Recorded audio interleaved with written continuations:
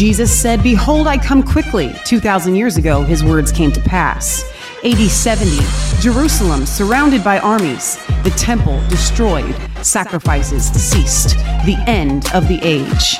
So where are we at on the prophetic timeline of history? Jesus said, "All authority in heaven and earth has been given unto me. Go therefore and make disciples of all nations," and that we have been made kings and priests to reign here on earth. The Revelation Red Pill, the kingdom of God is now. For yours is the kingdom, the power, and the glory, now and forever. Amen.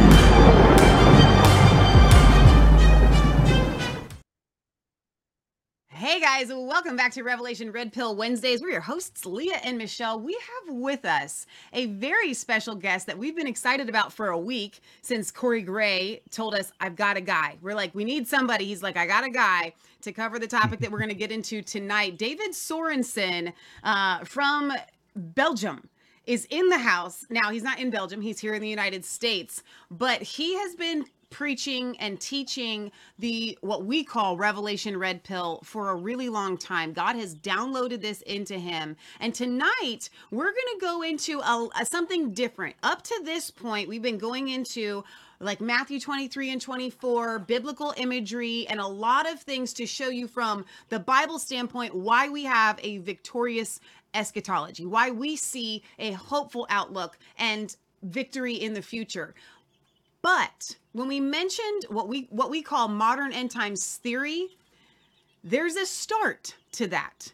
It is not as old as you think. I've seen some comments, "How dare you guys preach this stuff? It's been this message that we believe right now has been taught for 2,000 years." And we're like, no, actually it hasn't. It's relatively new, about 150 years old, and the origins of it are far more nefarious than you think. So this, to me, has been the most anticipated episode of the entire Revelation Red Pill Academy, or Wednesdays. So for you guys that have been waiting, like I have, to get to this is the most sensational. Like, I was talking to David before the show, and he said it's actually shocking. It's shocking. What you are going to learn tonight is absolutely shocking. David Sorensen, welcome to the program. We're so glad to have you. Thank you so much. I'm very excited as well. So Leah? Yeah, so David, could you tell our viewers a little bit about yourself, maybe your background and how you got into kind of the Red Pill, taking on the World Economic Forum, and all of that? Yeah, that's a very difficult question because no pressure. It's such an incredible, life-changing roller coaster. It changes everything. But I'll give you a really quick summary. First, a little background about myself. Where should I start? Okay, as a kid, I've been taken to heaven by an angel. Wow. That was a very life-changing experience. He stood next to my bed. He took me in his arms. Off we went, and I was brought before some heavenly council. And I knew God was there. Everyone was really kind, very friendly, and I had to make a decision. I made a decision, I was back in my body. Whoa. Later, I had the same dream over and over again for months, where I saw the worship of heaven before the throne of God. Wow. I was 8 years old. Wow. I didn't know what was going on. Why was I dreaming these weird things? Because it wasn't a choir. It was a whirlwind. It was an explosion, a festival. I saw beings, we always use the silly word angels, but there are beings in heaven that are so spectacular. They are pure power, pure light, pure dunamis, So what I saw as a little kid was this explosion of dancing, this explosion of worship without any hindrance, where all these beautiful heavenly beings were like exploding all at once and circling amongst each other. And you would expect it to be some chaotic bumping against each other because everything was so fast, but there was an incredible, perfect harmony. Wow. So that left a very deep impression on me. I was like, I didn't know it was the worship of heaven. I only understood that like 20 years later. Wow. So as a kid, I was like, what is this? Anyway, I had a very deep longing for God as a child. My mom often found me praying in front of a statue of Christ because that was the only point of connection I had. Right. But then traumatizing things happened in my family. And the church that we were going to didn't know the Holy Spirit. Okay. So it was carnal, flesh, gossiping, And so I stepped away from the church. And in that time, I had a car accident where I was chased by a bunch of bad guys. I fled on the road. A car came full speed, hit me. I flew through the air. And a lady at the side of the road leaped forward and caught my head right on time before it crashed on the concrete. Oh my gosh. So that was incredible. And I've had accidents like that so often in my life. Wow. Falling from the stairs and falling from, heights that people thought, so it's been interesting. Wow. But so I turned away from God because there was so much going on in my life that was so painful. Mm-hmm. And as a result of that accident, I developed a stutter. But not just the accident, also other things, traumatizing things that had happened. So I couldn't speak. I had a very severe stutter.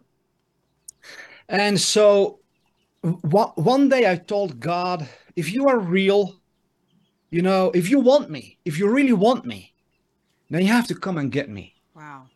Because this is too hard. And I had heard testimonies of people that they went in darkness and drugs and all that stuff, and then God saved me, and then they loved God. I said, I probably need something like that to really love you, because, Anyway, stuff happened. I got into drugs. I got into the dark realm. I basically gave myself to the dark side because I was so broken, so rebellious, so angry, so bitter. And there was no reality. God wasn't real for me. I mean, I had these incredible experiences as a child, but as an 18-year-old, you're surrounded with a harsh, cold, loveless world where you have to become hard to survive. Yeah. So I totally, I was like, this world is so horrible. Mm-hmm. So I escaped with my friends at the Royal Academy of Visual Arts. I escaped in drugs and all the sex, drugs, and rock and roll, the whole shebang. I got an overdose. I ended up in a hospital. And my mom came and got me. The next day, she said, David, you need God. Wow. And the moment she said that, so you have to imagine, I was resisting God. I was running away from God. I was being the tough guy. I was doing kickboxing, bodybuilding. I was doing all, stealing in shops. Even though I had a severe stutter, I was still kind of the gang leader because I was the wildest and the craziest, Wow. So when I do something, I do it for real. So if I was going to be the bad guy, I'm going to be the bad guy, So, but when my mom said, after years of me pushing God away, and I was very strong in my mind, when people tried talking about God, I mean, I made them have it. But when she said that, lightning struck me. Wow. Everything inside of me, everything, my whole being knew that she was right. Wow. And so I knelt down with her. She called a pastor at 2:00 in the morning, an amazing guy. Even though he didn't know the Holy Spirit, he was far more godly than most charismatic preachers I've met. Mm. He just came, exhausted from a whole day of pastoral work. He hopped in his car. He knelt with me on the floor at 2:00 in the morning, and he led me in a prayer back to God. No Wow. way. That's amazing. Then I had experiences. One night I had an experience where I woke up and I was singing worship songs to Satan. Wow. Whoa. I had never done that in my life. Never. But I was singing a love song to Satan. Wow. And I woke up and I was horrified. I was like, I gave my life to God. What am I doing? And I felt the dark realm luring me back, in a very weird way. But I was like, it ain't gonna work, you dummies. I've made it, I know how bad it is over there. I ain't going back. And then a Christian friend of mine had given me a little tape, those old tapes, a music tape with a song from the Christian rock band Petra. And it was Yes. called This Is My Creed. Mm. So it's like, I believe in God the Father. I believe in his only begotten Son. Yes. The whole statement of faith. And I knew I have to make a statement. I felt these demons all around my room. I was like, whoa. So I took that tape. I put it in the player. I put it on. And I heard those lyrics. I believe in God the Father and in his Jesus Christ. And I said out loud, I made a conscious choice, a decision. Yes, that's what I believe. When that happened in the invisible realm, a dam broke. Wow. It felt like a dam. And it was like a rushing waterfall of the presence of God just flooded me. Wow. Oh, It's powerful. I've got goosebumps off the top of my head. making me emotional thinking about it. So and angels just flooded my room, and I started dancing with angels. Whoa. There's no other way I can describe it. Yeah. I was just going around in circles, and I was being led in this dance. I was like welcomed by heaven. Like, yay, you really made your choice for us. Wow, here we are, And so that was really incredible.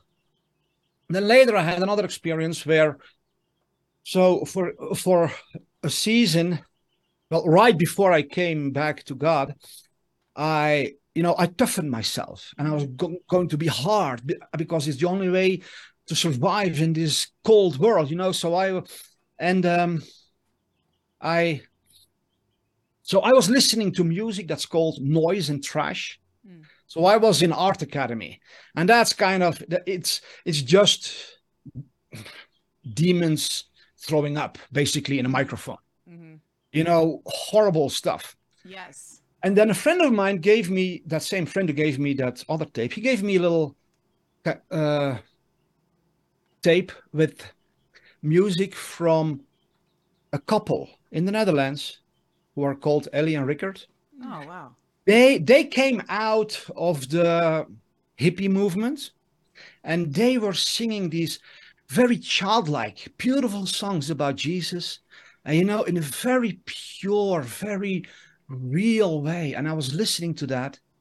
And I mean, it couldn't be more extremely the opposite of what I had been listening to than this. This was like really going from hell to, some adult kids singing from their heart, pure and just so beautiful about Jesus. And I thought, how pure are they? How incredibly pure are these people? And then he spoke to me. And he said, David, as a child, you were like that as well. That's so good. And it shook me to the core. And I was overwhelmed by God, who poured out his desire for me to be like that again. He said, David, I want you to be like that again. Be this pure, open-hearted, transparent, vulnerable kid. And I knelt on the floor, and I started weeping so hard. Wow. Because I knew I had built a false identity. I had lied to myself.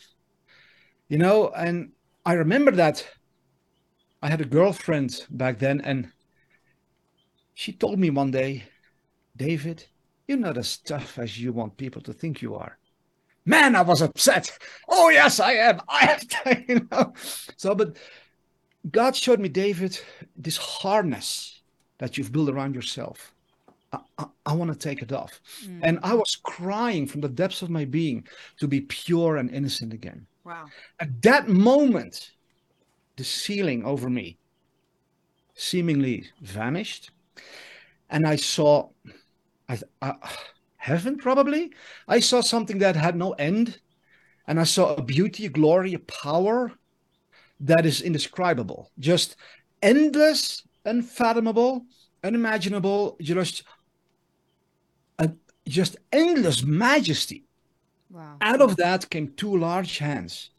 It came down and picked me up as a father picks up his little baby.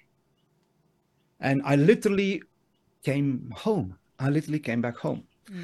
So I had very powerful experiences with God when, as a child. By the way, my parents, well, they didn't want to, but when I was conceived, there was this voice that came to my parents, kill him. Wow. So they were thinking about abortion. Wow.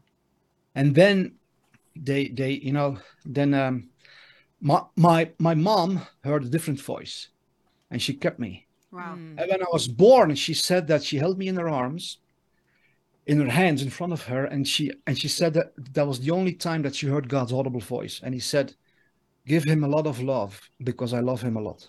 Wow. You know, and the reason that I've been through so much in my life, so many attempts to kill me. I even tried to kill myself. Mm. At one time, before I came back to Christ, I was sitting at 12 o'clock at night at a canal in Bruges. I don't know why I'm getting emotional about all this. I've told it 1,000 times. Anyway, I took a knife, a very sharp knife, you know, for like a cutter knife. And I was ready to cut my wrists because there was no meaning in life. There was no love. There was no purpose, you know. And the moment I had that on my wrist, I heard a voice that said, and so this was when I was completely pushing God away. No God. God is for dummies. God is for idiots. God is for those old gossiping ladies in the church, you know. That's not... I want something that's real. And there was nothing real in the church. I mean, yes, there was, but you had to look a whole lot deeper, Yeah. which I wasn't able to at that time. But I heard a voice in the darkness say, David, don't do it. God has a plan with you. Wow. And I was like, what the heck? Uh-huh. I don't even believe in God. Yeah. What is this? But still I was like, who knows? So I got on my bike and I drove home.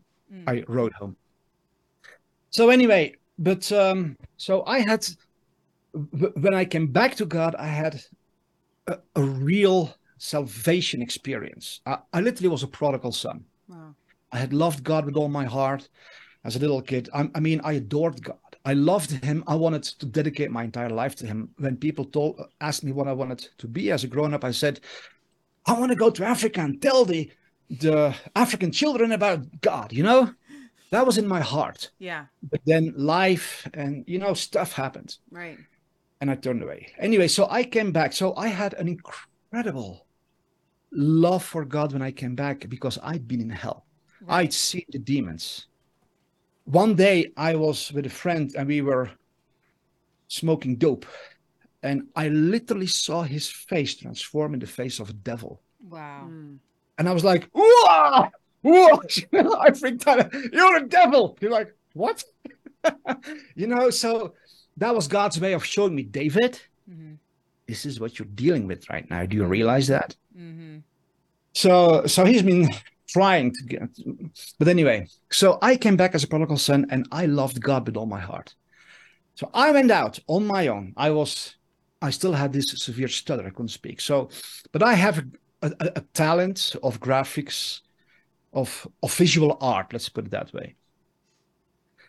So I made my own little posters and I went out into our city and I put up these posters about God in the bars and cafes. That's And I was just going everywhere and I was trying everything. Everything inside of me was, people have to discover this. People have to know this, that God is not a religion.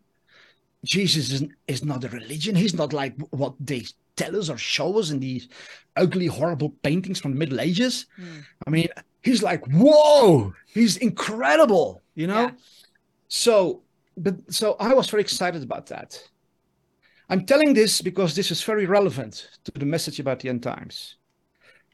My heart, my soul was sold out.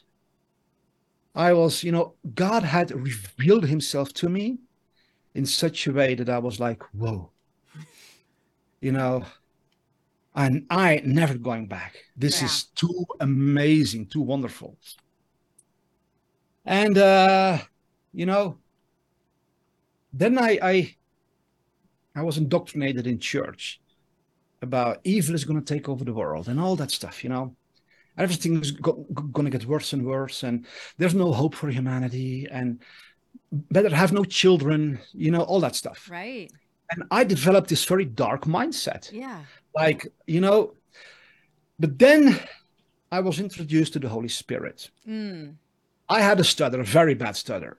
So, but still, I was like this guy on fire who wanted to tell the world about Jesus. So I went to an evangelism camp in summer, and we were going door to door to people, and just, as students who were asking people questions about God and religion. And then we started just telling them about Jesus, So, and I was always in these discussions with these people, and I felt this power in me.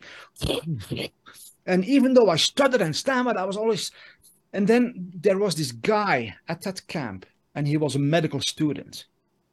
And he said, David, do you know that I had a stutter as well? I had a very severe stutter. And he said, Jesus has healed me from it. And then he told me about that he had been baptized in the Holy Spirit. And I was like, oh man, that's so cool. I want that, not stuttering anymore. How cool is that? It's like unimaginable. Yeah. I mean, I had times where I called somebody on the phone and I couldn't get a sound of my throat. Wow. They picked up the phone and I went like, oh, wow. I Like a couldn't say nightmare. anything. Yeah. And I just, and so it was pretty bad. I went to psychologists, speech therapists, psychiatrists. Nobody could help me. So when he said, the Holy Spirit can heal you, I was all ears. So he introduced me to a couple in my hometown, and I went there several times. Everyone in my church said they're from the devil.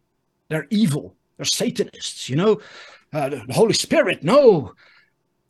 Experiencing God was just out of, not allowed. Right. Who knows it's God? Maybe it's a devil. Right. You know? Right. Exactly. So They said, yeah. This whole fear thing to control you and keep you in your prison. Right. So, but these people, they had something. And I knew, and I was reading in the scriptures, and all they did was explain in scripture. Even Jesus needed to be baptized with the Holy Spirit. Yeah. Let alone we. And I was like, that's it. If Jesus needed it, I need it. Yes. So then those people prayed for me, and with laying on of hands, and my whole body started shaking. I mean, I felt the power of God so strong, and I thought, oh my God, if I'm going to put my hand on a hospital, everybody's going to be healed. My whole body was just buzzing and electrified, man, but still I was terrified. I was really afraid to surrender to this power. So I said, well, I didn't say anything. I was like, I sat there and I felt the power of God, and I felt in my spirit, I felt that something was bubbling up. Something was trying to come out of my mouth. The Holy Spirit was trying to just flow out of me. I was terrified. I was so scary. I mean, losing control. I mean, handing over the control of your tongue. Yeah. Something you can't control. It's terrifying. Yeah. So, and I saw myself standing on a cliff, a very high cliff. And God said, jump. I was like, are you crazy? I'm not going to jump from this. And then the lady who was praying, God spoke through her. And for the past weeks, I had been fascinated by two things. By the name of God, the Lord of hosts, which basically means the captain of the heavenly armies. I found that a very fascinating name. He is the captain of the armies of heaven, the Lord of hosts, you know? And then there was a scripture in the Psalms that says, I've taken you by the hand and I will lead you. And you will take me up in glory. So this lady didn't know any of this, of course. And suddenly I heard her say, don't be afraid, my son. I've taken you by the hand and I'm leading you from victory to victory. Wow.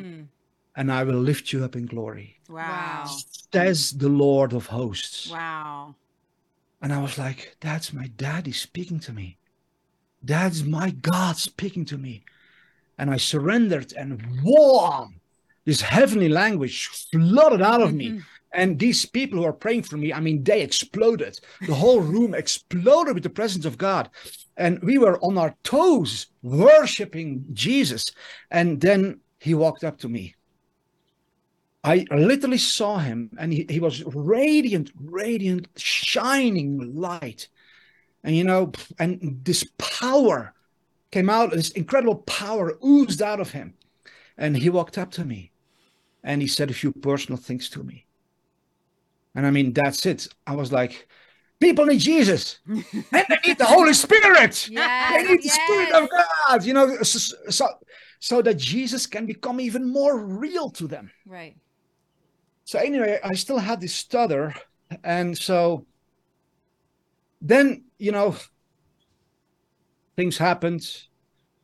I started experiencing healings and miracles, God just healing people. Mm-hmm. But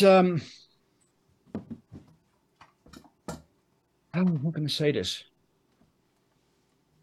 God started putting in my heart an incredible longing for him to be made manifest in our midst. Wow. So that people wouldn't only talk about him, they would encounter him. They would love him. They would just experience him. They would be filled by him. Because that's what I read in the scriptures. Yeah. I was reading about Peter and Paul and John, and they were having these glorious outbursts of power. Yeah. And I was like, these guys were walking miracles, And it wasn't their strength. They were feeble. They had struggles. They had issues, But they knew the presence of God. Yeah. And so God burned that in me. David, I want to be among my people. I want to be made manifest among them. And so when we were, God set me up.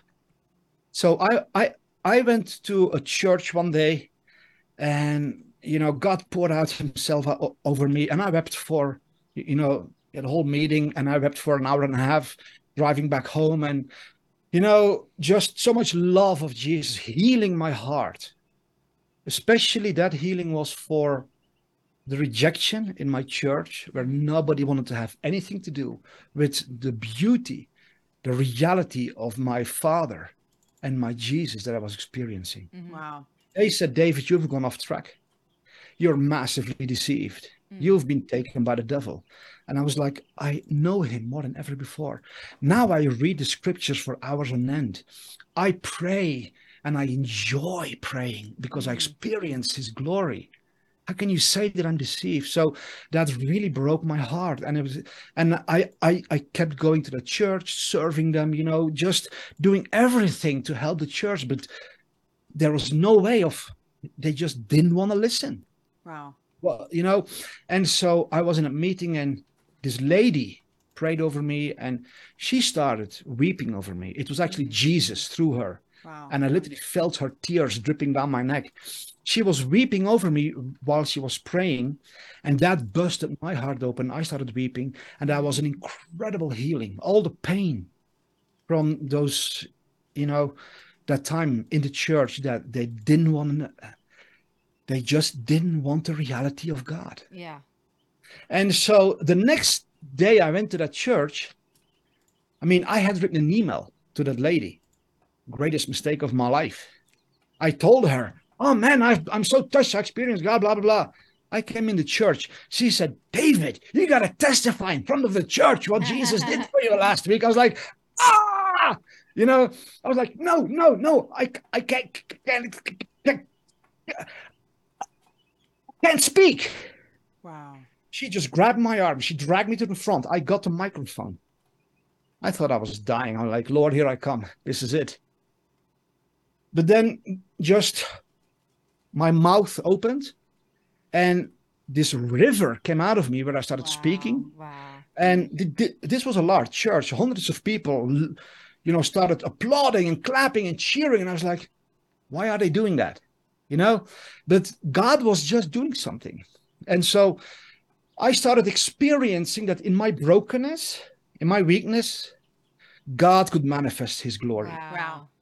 And this happened time and again. I went to a school of ministry in England, and they also put me in front of the church in English. I stuttered in my own language, let alone in English, in a foreign language, in a foreign nation. You know, I was like, all my insecurities were magnified. But I just, God put me in the front. They asked me to give a testimony of 3 minutes about something I had experienced.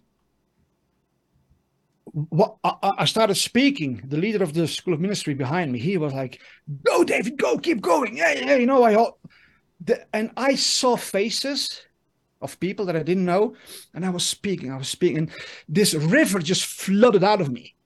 My whole body was shaking and vibrating. I felt the power of God, and I was just speaking. And I saw these faces. After half an hour, the pastor said, "I'm not going to preach anymore." God said what he had to say. All the people came forward. There was this massive move of God, and all people came up to me and said, "Oh, I'm so touched." And I was like, "I saw your face." Wow. While I was speaking, I saw your face. So God showed me the people that he was ministering to while I was speaking. Wow. I've never experienced that after. That was only one time. So that was another experience where God showed me, "David, you only have to surrender. Don't try to be something. Don't try to do anything. Just let me be God." And so he burned in me this reality that God is real. Yeah. He's real. And that he wants to work in our midst. He wants to show his glory. So then I founded my own church, and my speech got healed by preaching under the anointing of the Holy Spirit. Wow. He healed my soul. He healed my trauma. He gave me inner strength so that I could, and that happened gradually. But we never prepared anything because I couldn't. But when I tried to prepare something, God always did something else. It was like, "I worked on this for 5 hours."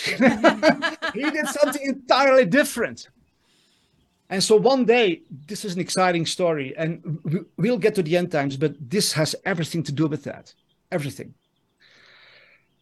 I had a Christian website called reallife.nl, real life. I told people God is real, And there was a man who came into our church, and he said that he was addicted to Google. He was always on the internet, his entire days. And so he had Google as a start page. Every morning he woke up, Google, and then he surfed the internet all day. He was just an unhappy, old, lonely man.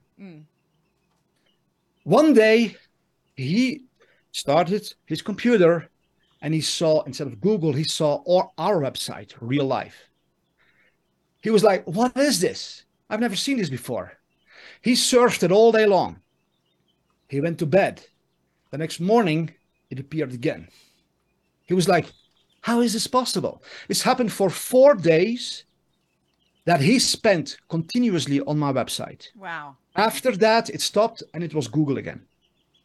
So he came to our church.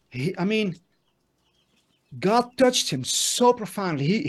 He stood there trembling under the power of God. Later, it just happened.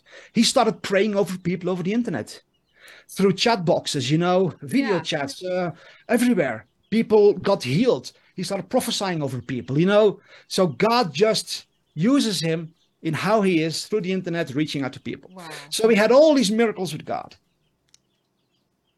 So then, so my heart was burning for one thing. God is real. He wants to manifest himself, and he is expanding the earth. I saw God all over the earth doing the same things. Wow.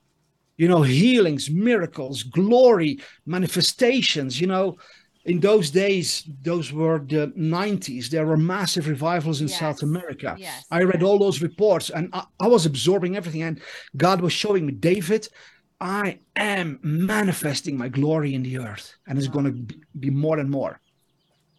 So then I thought, but still I had this mindset that everything's going to get worse and worse. Satan is going to win. Right. We're all going to be defeated. Right. We'll all be beheaded, Right. Evil is taking over the world. So the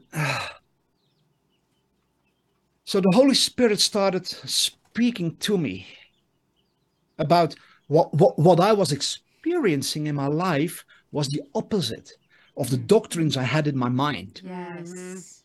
In my life, I mean, we had these meetings where, one day there was this boy who had warts all over his face, and we had no musical instruments, no team to worship with us, just me and a bunch of people.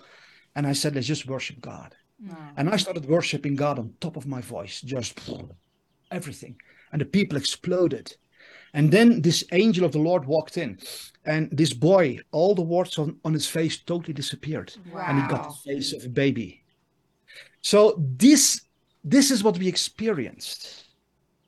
The presence of God, the reality, his victory over evil. Yes. And very often we saw demons manifest in our meetings too, where we just worshiping Jesus. And suddenly there's this person who starts freaking out and speaks with a very weird voice, and just a demon. And I've experienced that, I've noticed that whenever the Spirit of God is really working powerfully in a meeting, the dark realm will always be forced to manifest. They will always start, it's being exposed so it can be dealt with. So all these things, the reality of God was working in my life. And God was showing me, you are experiencing something that's the exact opposite of what you're believing. You believe that the church is weak, that it's only a small flock, that they have no power, they have to hang on, they have to try to survive, and the Antichrist is coming, and all that. So one day, God started speaking to me in several ways. I had an email list in those days, and in that email list, I invited people for conferences, and, I explained about the glory of God, presence of God, and all those things. And one day I got an email from a guy who said, David, you need to talk to my pastor. He believes the exact same things as you do. I was like, okay. I called the pastor. Turned out he didn't believe in the return of Christ. I was like, what? I thought we believed the same things, But anyway, he said something. He said, David, do you realize that if it is true that Christ is coming back physically to the earth to live in one physical spot on the earth, you realize that if you want to meet him, you'll have to travel thousands of miles, stand in a queue, probably for days, because so many people will want to say hi to him. Yeah. He said, do you realize that is the exact situation of the old covenant? Yes. Come on, where his Dave. presence was in a temple, hidden behind stones, and people had to travel there. Wow. We're dropping a mic. Yep.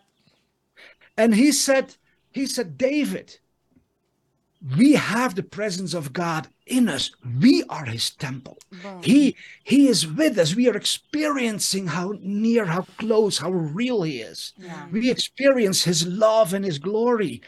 We are the temple of the living God. Yeah. That is the new covenant. And he said, David, Christ gave his very blood for that. Yeah.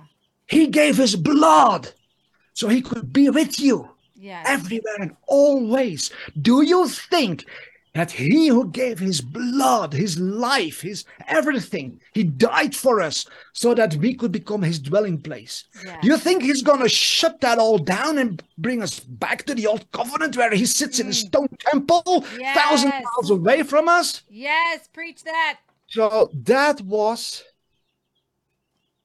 a mind opener for me. That was like, whoa, he's never going to do that.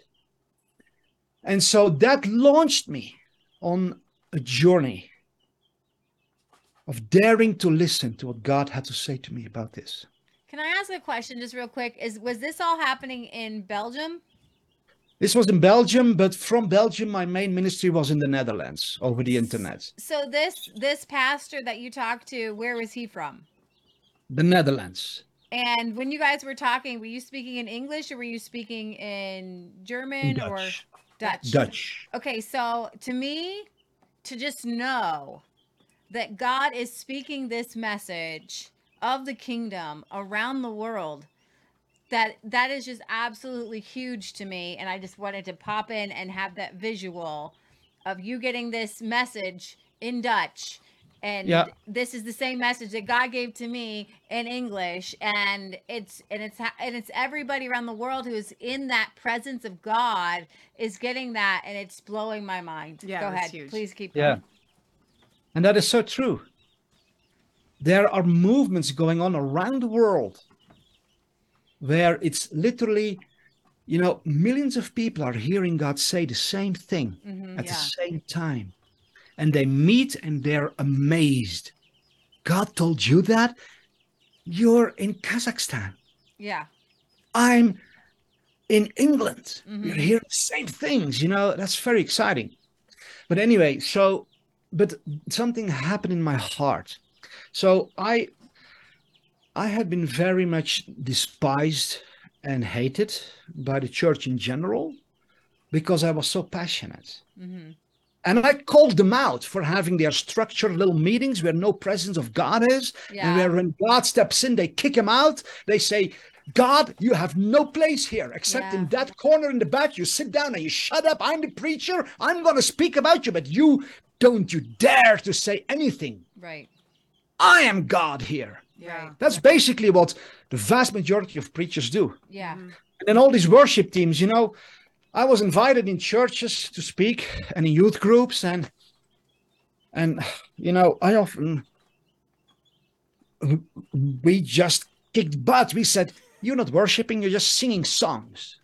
That's not worship. Worship is when the passion in your spirit bursts out and you join with heaven and you begin to rock the heavenlies with your worship. You're exploding like a volcano. That's worship, where you open the gates and the fire floods out because you love God so much. Yeah. That's when heaven comes down. Yeah. That's when demons are just freaking out and they're fleeing 7 ways. Yeah. So I wasn't liked too much in many churches because I brought the reality of God. I was once invited into a youth weekend in the north of the Netherlands, and from a big church, a mega church. And they had several big youth groups and several youth leaders. One leader had invited me and I said, be aware, if you ask me, you're going to get fired. He said, oh, that's what I want. Please come. Okay, so I came. And the first night I started, so I never prepare anything, but I'm like, Lord, I haven't got a clue what you want to do. It's not about me. It's about what, these people, their needs, what they need. Yeah. You have to just do everything. So I just stood there and I said, Lord, come and do what you want to do. And then he started speaking about his love. A guy stood up and ran out of the room screaming. Wow. And all that happened was the love of God. And I started sharing how much he loves us. God is love. He loves us. And so the next day, all the leaders came and said, David, this is going too far. So what's wrong? Yeah, you're bringing God too close. Isn't that what it's all about? That we draw near to God? Yeah. No, this is too much. People are freaking out. And then there was this girl, well, actually a lady, young lady. And I had prayed for her that night. And, Jesus started showing how much he loves her. And she was weeping, and I started prophesying over her. They said the next day, do you know that she is sleeping with a bunch of married men? I don't know. Jesus just poured out his love over her. So what happened is that they had a split during that youth weekend. Those people who wanted to keep listening to me, they could go into a small back room, and the others could just play games. Yeah. Okay, well, okay. So we went in a little back room, about 15 young people. All the rest, they were playing ping pong and table football and all kinds of. That's what they came to do, to have a good time. They didn't come for God, But those 15, so we entered into God's presence, and I started prophesying over all of them. And they were they had such an encounter with God. Lives changed all over the place. The next day, they came out beaming. All the others were like, oh, I wish I was there. I wish I was there. Oh, I missed it. Well, everybody was welcome, So, but I experienced how so many Christian leaders, I don't know what that is. They just don't have a desire for God. Mm-hmm. All they have, it's about themselves. Yeah, exactly. But so I had a desire, and that's why I had been persecuted and slandered basically by the religious spirit of religion, which is a very nasty, dark, spiritual It is, yeah. power that is assigned to keep the children of God in bondage. Yes. Keep them away from the real thing. Right. Keep them oppressed, keep them poor, keep them gossiping, keep them in the carnal state, keep them in fear, keep them sick, and just let them talk and talk and talk about God. Preaching, Bible study. I go to every Bible study. I pray all day. Blah, blah, blah, blah, blah. And they don't know nothing about the glory of Jesus. Right. So anyway, I knew what persecution was. But when God spoke to me about the return of Christ, and he challenged me to start listening to him, I knew I'm going to lose everything. Wow. They'll kill me. Right. I'm going to lose everything I have in ministry. I'm going to lose it. Right. Because if you touch this, Oh, all hell breaks loose. it is a sacred cow. Yes. Yeah. So I made a decision that night. That was the middle of the night. And I said, Lord, I've always given everything for you. Jesus, I don't know where this is leading me. I do know what this pastor said is as rock solid as anything. Yeah. You gave your life, your blood, your everything, so that we could be close to you, so you could be with us, so we would be your temple. Right. Never going to bring us back to the situation of the old covenant. Right. Never. Never. So, but I didn't know anything else. But I said, Lord, I know one thing. No, I asked him a question. I said, Lord, is this true? And he said, David, you know that it's all about my presence. It's all about my presence with you right now. And I was like, oh my God, I'm going to lose everything. So, but I made a decision, and I'm saying this because this is something every Christian leader has to come to. Yeah. Either we betray Jesus and say, Lord, you know that I dedicated myself to you. You know that I surrendered myself to you. I've been at the altar on my knees, but I can't do this.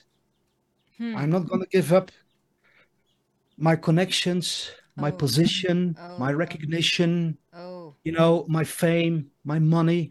I'm not going to give it up for you, Lord Jesus.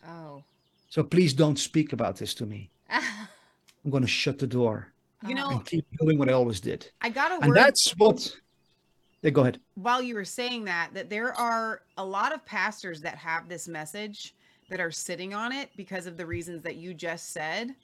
And you know how we always say, well, I'm not ashamed of the gospel of Jesus Christ. People don't understand until they hear this message what the real gospel is. The Yeah. gospel isn't that Jesus died for your sins.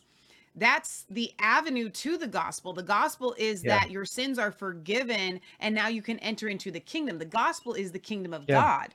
And That's so it. when we preach the kingdom of God, we're preaching the gospel, and we have ministers out there that are ashamed of the gospel of Jesus Christ. They're only preaching the Yep. avenue to the gospel, but they're ashamed to preach the gospel, and God is going to spew these people out of their mouths. So if there's anyone out of their mouth, what Out I of say, his mouth. out of his mouth, if there's anyone out there, yeah, out of their mouths, maybe, who knows? If there's anyone out there that is in ministry, and you have this message solid in you, not that you're just learning it, but you have it solid in you, and you've been sitting on it, you have a decision to make, because if you're not Yeah. preaching it, you're ashamed of the gospel of Jesus Christ. Yeah.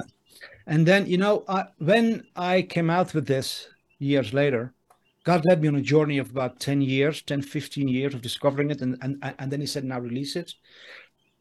So after I had done that, and I'll share more about that in a little bit, there was this man who called me. And he was the son of the largest Christian publisher in the Netherlands. And they were the ones who had translated all the books from Left Behind and, all those big, Oh my goodness, big yeah. end time books. They Yeah. translated them from Somebody's English got to to translate Dutch. them, right? Yeah. And he said it made us millionaires. Oh, Yeah. Even in a small country as the Netherlands. wow. They earn so much money. But he said, David, we always knew there was something very wrong with it, but we couldn't really explain it. Boom. And he said, Even but in the Netherlands, you guys. yeah. Come on. Yeah. But then he said this. He said, thank you, David, for coming out and bust this thing open. Because he said there are so many leaders in the Netherlands who know this. They know the truth. Yeah. They know the truth. But he compared it like with homosexuals, Oh. they're hiding in a closet and then they Yeah. have to come out. He said, it's like that, he said. They have to come out of the closet. Yeah. Mm. And they're afraid of it. And he said, David, if you ever publish or write a book about this, I'm going to publish it for you. Wow. Because we have done so much damage to the church Yeah. in Belgium and the Netherlands, he said. We have a lot of restoration to do. Wow. So you're so right that people, and so I made this decision, and I knew, Lord Jesus, I sacrifice everything for you always. If I have to do more, I will. I can't change now. I can't flip now. And then, something very significant happened. Once we had a conference in Belgium, and most of our visitors came from the Netherlands, and that was awesome. We didn't have any funds or anything. We just rented a small building, and then it was packed with 150 people. They were sitting on top of each other everywhere. We had these acts like meetings, where, people were just on top of each other. They were sitting in the windows, sitting on the tables, under the tables, everywhere. And we had this prophet come from America. And so he came and he had a bunch of young guys with him. And one of them had a prophetic word about me. He prophesied over me and he said, God will connect you with a ministry in North Holland. And together you will be an arrow from the king that will pierce the heart of the enemy. Wow. So for 10 years I waited. Where is this ministry? Then God started speaking to me about this whole end times topic. And I started studying it. And most of it I learned from things that God suddenly spoke to me. Suddenly he just said something. Yeah. And that activated a thought process. I started looking up in the scriptures and suddenly I saw it. So I know from experience that you have to, the reality of God is revealed to us by the Spirit, Yes. not by our mind. Yeah. Our spirit man suddenly sees it, Yeah. and then our mind catches up. Mm-hmm. That's good. That's how it happens. But so when right before I was about to reveal to the Netherlands what God had been showing me about the end times, about the rapture, all that stuff, I got in touch with a publisher in the Netherlands, and this man knew everything about it. And he helped me a lot. And I mean, I had questions and he gave me key answers, And so he was really backing me up to present a solid scriptural study to the church in the Netherlands and Belgium. Wow. Right before I was about to publish that, I struggled at night. I was laying in my bed and I was having, maybe 0.000.1% of what Jesus experienced in the garden. Mm-hmm. I had my own tiny little garden experience where I knew if I'm going to put this out there, they're going to chop my head off. Wow. Yeah. I mean, this is it. And I was terrified. I was afraid. Mm-hmm. I was really afraid. And I was asking God, Lord, help me. What should I do? And then he spoke to me with a loud, audible voice. He did that 3 times in my life. That time he said, this is the heart of the enemy. Wow. And I was like, the prophecy from 10 years ago. Mm. Mm. I will join you with the ministry in North Holland. And together you will be an arrow from the king into the heart of the enemy. Wow. And I realized this publisher that is helping me, he's located in North Holland. That's a province in the Netherlands. Wow. Oh my gosh. Wow. I was like, my God. And this arrow, this teaching is the arrow that will go in the heart of the enemy. So I called him the next day and he was like, whoa, he said, David, do you realize what the name of my publishing company is? It's called Arrows. Nuh-uh. Oh my goodness. Wow. I was like, what? So God gave all these confirmations that I needed Yes. to be able to do this. Awesome. And so anyway, so that's what basically led to where I'm now. So so what is your Yeah. book called? My book, it's not published yet. I've written it in Dutch. It will be called What Nobody Ever Told You About the Return of Christ. Oh, wow. I love that. Is Yeah. there a time frame on getting it out there? I'm hoping in a couple of months, but I'm so busy with stop war control. I'm like praying, Lord, help me, Yeah, I well, sent we'll it to a pray. pastor, yeah. And then I need it in English. So, but I think that this book, and I say this, just because God told that to me. He said, you'll write a book that is more clear than all the other books. Wow. Crystal clear for the people. Wow. And I believe that that's it. Because you said something about, the scriptures and the Old Testament, but once you really understand the purpose of God. Yeah. So let me explain it in a few simple sentences. Because anyone who truly understands a topic can always summarize it in one or few sentences. God told me, what is the reason that I created man? To be among them, to be with them, So good. to have a family, my sons and daughters, where I dwell in their midst. That is what Christ came to do, to establish the presence of the Almighty in our midst. Yeah. That's why he died on the cross. That's why he gave the Spirit of God. Yeah. That's why the physical temple was demolished by God himself. Yes. To destroy that, because he does not want to dwell in a stone building made by the hands of man. He wants to build us as his temple, with his hands, with his Spirit, so that we would live in this incredible, intimate, ongoing, day and night, everywhere we are, no matter how we feel, intimate fellowship with him. He's always here. He is with us. That's what Christ came to restore. The promise of God throughout the whole Old Testament. And this summarizes it. Once any minister, any scholar, any Bible teacher, any prophet or apostle, when you get this, you don't need any other explanation, because this is what it's all about. Yeah. Everything in the entire Old Testament is about this one thing. Yes. Oh, come That on. God constantly announced, I will be your God. I will be your God. You will be my people. I will dwell in your midst. Yes. Come on. And that's what the Messiah would come to do. Yes.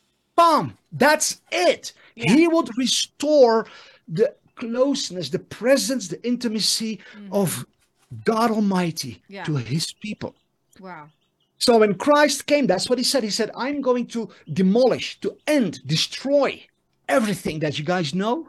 And in their language, in their Jewish culture, that was called heaven and earth. Yes.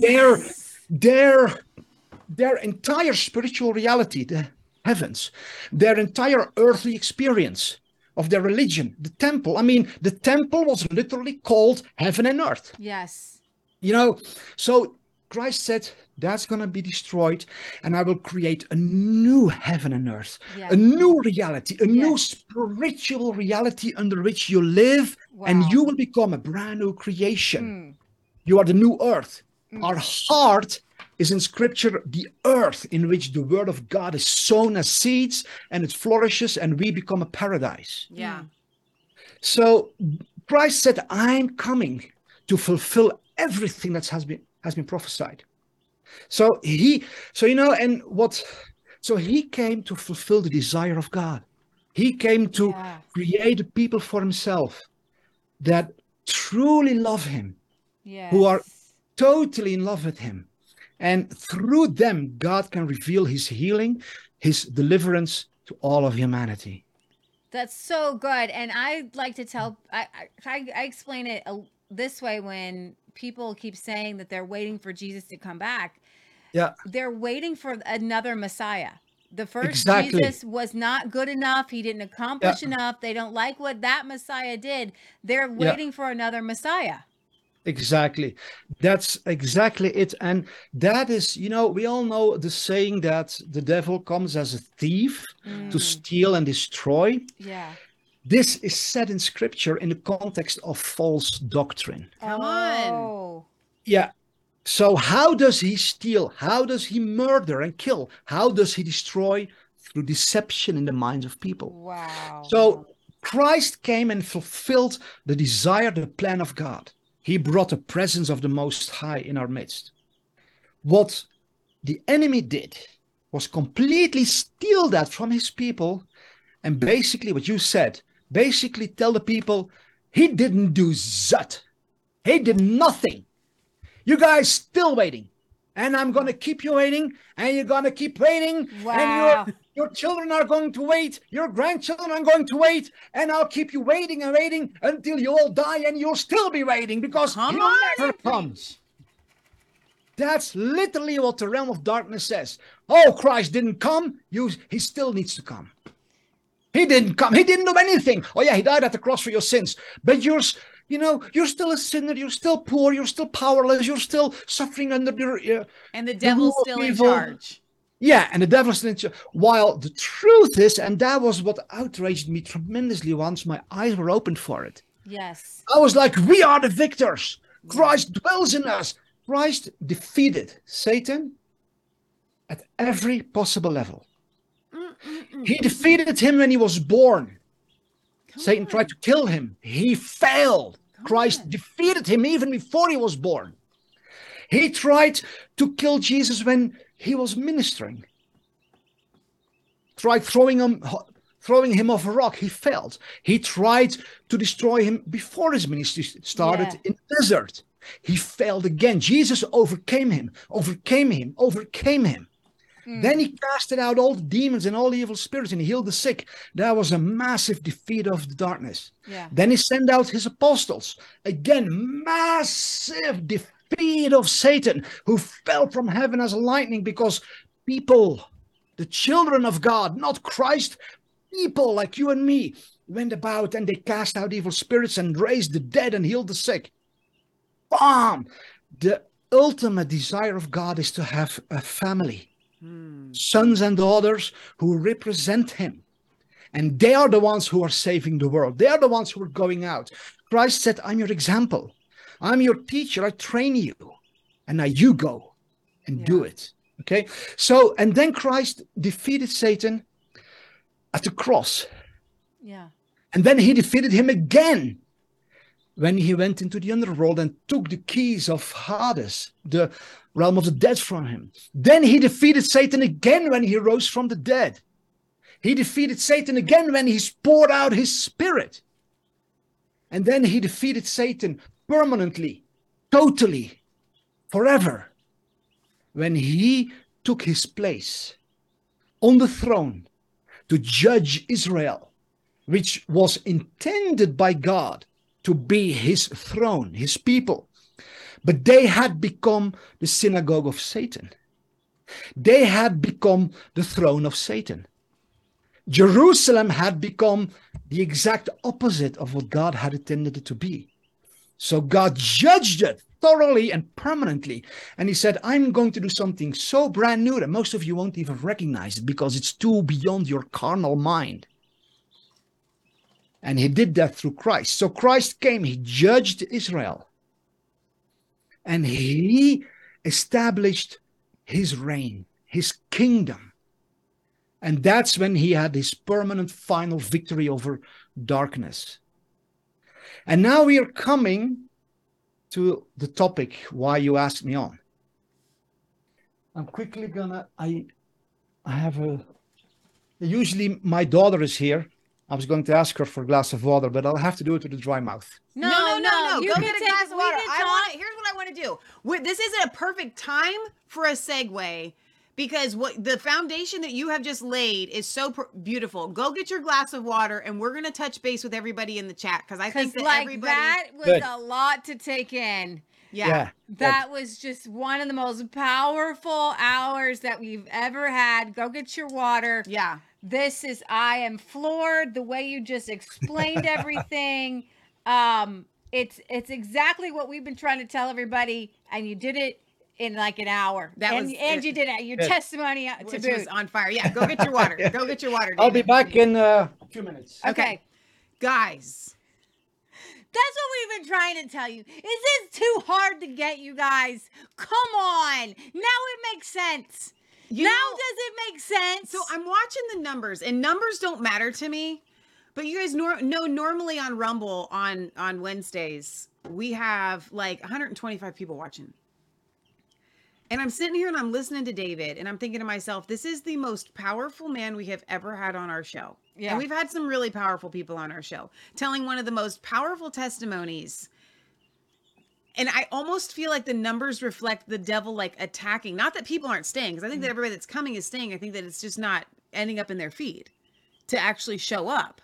Because this message that he just delivered, like hook, line, sinker, boom, done. We're done here, okay? And we haven't even gotten to the topic, which is exposing the history behind modern end times teachings, which we're now going to segue into.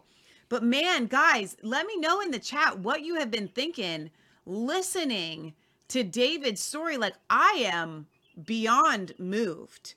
And, you know, I think that there's probably a question of a lot of people going like, okay, so David has had these incredible encounters with God. What makes one person have encounters with God versus another person? Like, a lot of people like, why didn't that happen to me? Your heart's desire. Your heart's desire. If you desire to have an encounter with God, he will have an encounter with you. That's really good. That's so good. So so Isa 4110 says, I think this is glorious. Sir Thriving Mama says, I am so fired up. I'm so fired up too. This is just absolutely phenomenal. So I want to tell you guys, it was Corey Gray that suggested David to us. Mm-hmm. And for those of you that are just joining us, David's gone to get a glass of water. He'll be back in a second, and we're going to really get into this.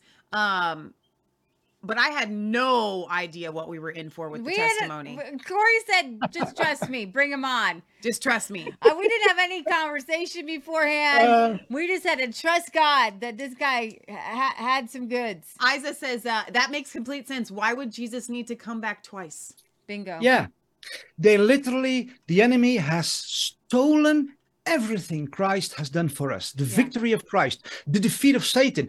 I am fully and thoroughly convinced that there is no Satan or Lucifer anymore. There is this network of Luciferians, Satanists, but they're being fooled as well by just a bunch of demons that are keeping up appearances that Satan is in charge. Yeah. You know, I've seen Satan. No, you've just seen a dumb demon that puts on some horns, you know? Yeah. Satan is defeated by Christ, utterly, thoroughly, permanently gone. Mm-hmm. That is why, listen carefully. Oh, Jesus, Holy Spirit. The reason God created us is to have rulers on the earth. Kings and queens.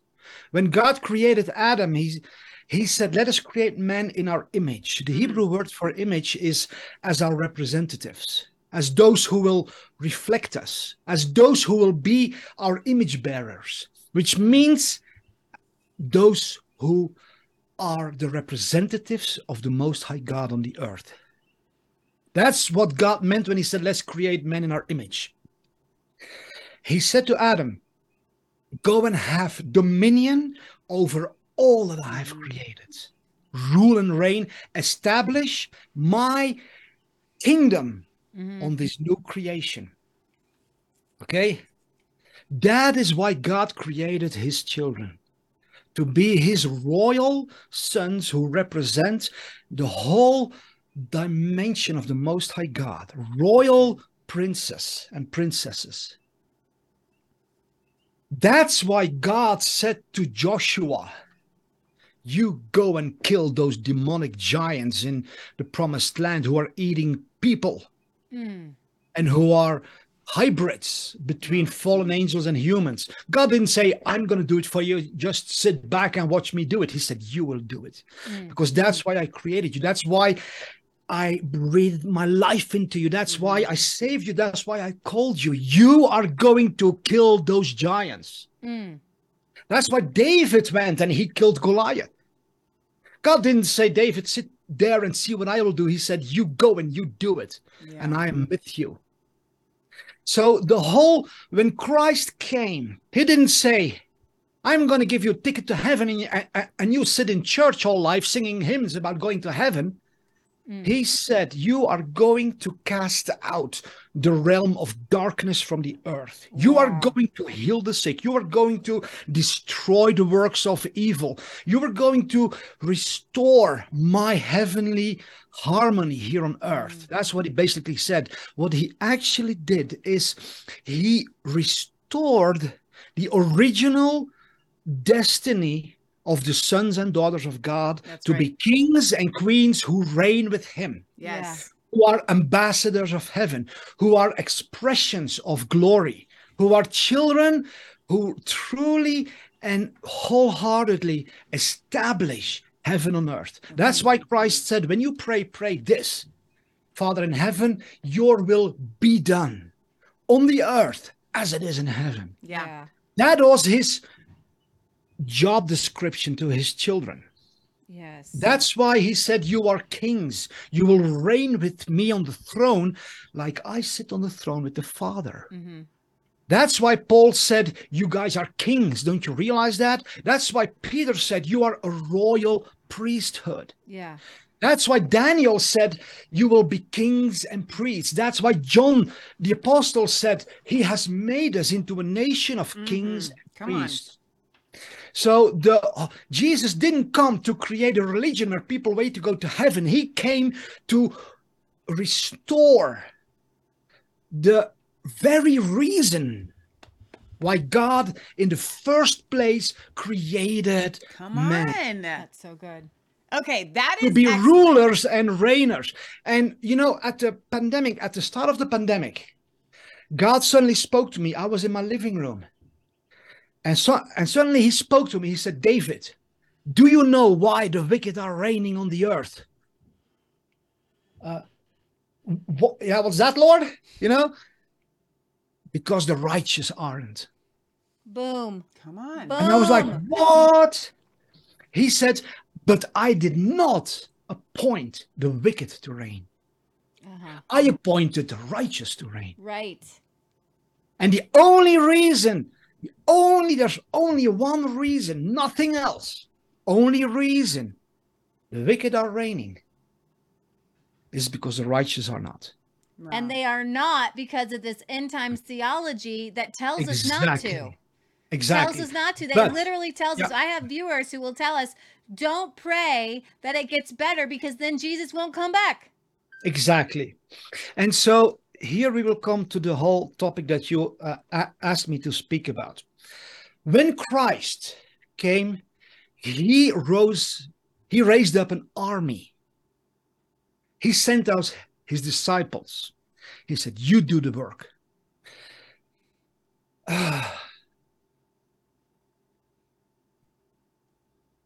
We have to understand history. We have to understand what was going on in the earth. The whole world was ruled by Satan. Yes. In a way that we have no imagination about. Yes. Come on. Yes. And that's why The people whole think, world. That's why people think that it's really bad now, because they have no concept of what it was like prior to Jesus having come. Exactly. I've studied history a lot as a child. I read books and books and books. I was fascinated by it. One thing stands out all throughout history, all over the world. Every single culture was sacrificing humans alive to demons. Yeah. Every single culture was ruled by witches, warlocks, sorcerers, magicians. They were always in charge next to the king. The king completely relied on them. We see that in Egypt in the Bible. You have Pharaoh, but Pharaoh completely relied on the magicians. Yeah.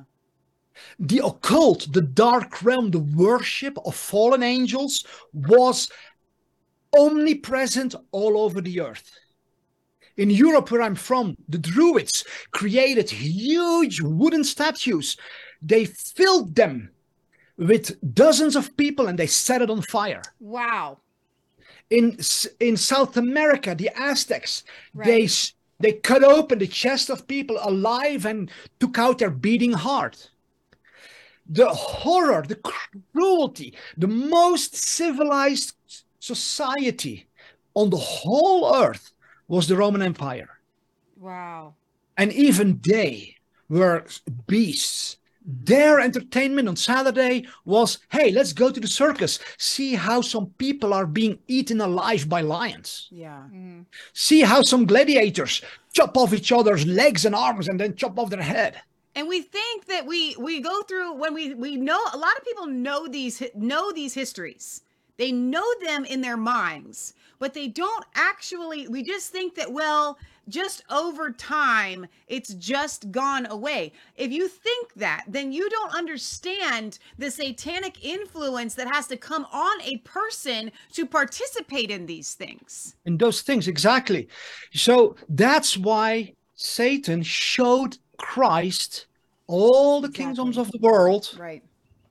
And he said, they're mine. That's why there was no way for those first Christians to go out and preach the gospel everywhere, because Satan was in charge. Yeah. What happened? Christ came. He abolished all that. Revelation speaks 100% about this incredible battle between the powers of darkness and Christ, who came as the king and who said, I gave my life and my blood. Now I have authority over you. And bam! He conquered them. Yeah. What happened next is that the Christians were sent out over the earth. Mm. And the earth was covered by complete thick darkness. Mm. There was demon worship, human sacrifice, torture, bestiality everywhere. There wasn't one single spot on the earth where people lived normal lives. The fallen angels ruled everywhere and were worshipped as gods. The Christians came, and wherever they came, They canceled it. They cast out the demons. Yeah. And there was this incredible, and only when you know history you can understand this. Christians marched all over the earth, and everywhere they came, the rule and reign of darkness was abolished, and the kingdom of Christ was established. The nations that are now called, that used to be called Christian nations, they started experiencing a level of prosperity, a level of peace, a level of safety, healing, wholeness, a level of well-being that was completely unprecedented and unimaginable before the Christians set foot in that nation. Yeah. They were the ones who founded the first schools, the first hospitals, the first social justice. They are the ones who, and it didn't go smooth. They had to be warriors. They had to give their lives. They had to go for it, and nothing was perfect. The enemy constantly tried to change it into a corrupt religion. Yes. But still, wherever the Spirit of God came, the darkness was pushed away, and a peace and a well-being was established that those people had never known before. That's why all these Christian nations started being so prosperous and flourishing so much. I mean, centuries ago, nobody could go out on vacation. You'd be killed on the road. Right, yeah. There were these gangs everywhere. People lived in small cities surrounded by thick walls because outside of the city, it was dangerous. Right. So we have no idea. And the more Christianity pushed forward, the more well-being and peace and wholeness and, a good life people started finding. But then you have this, and, I'm summarizing everything really quickly now, and I'm simplifying everything, and you can write 500 books with all the details, but this is the overall picture. Wherever the apostles came, the dark realm had to go. Mm-hmm. And a level of well-being was introduced into society. Yeah.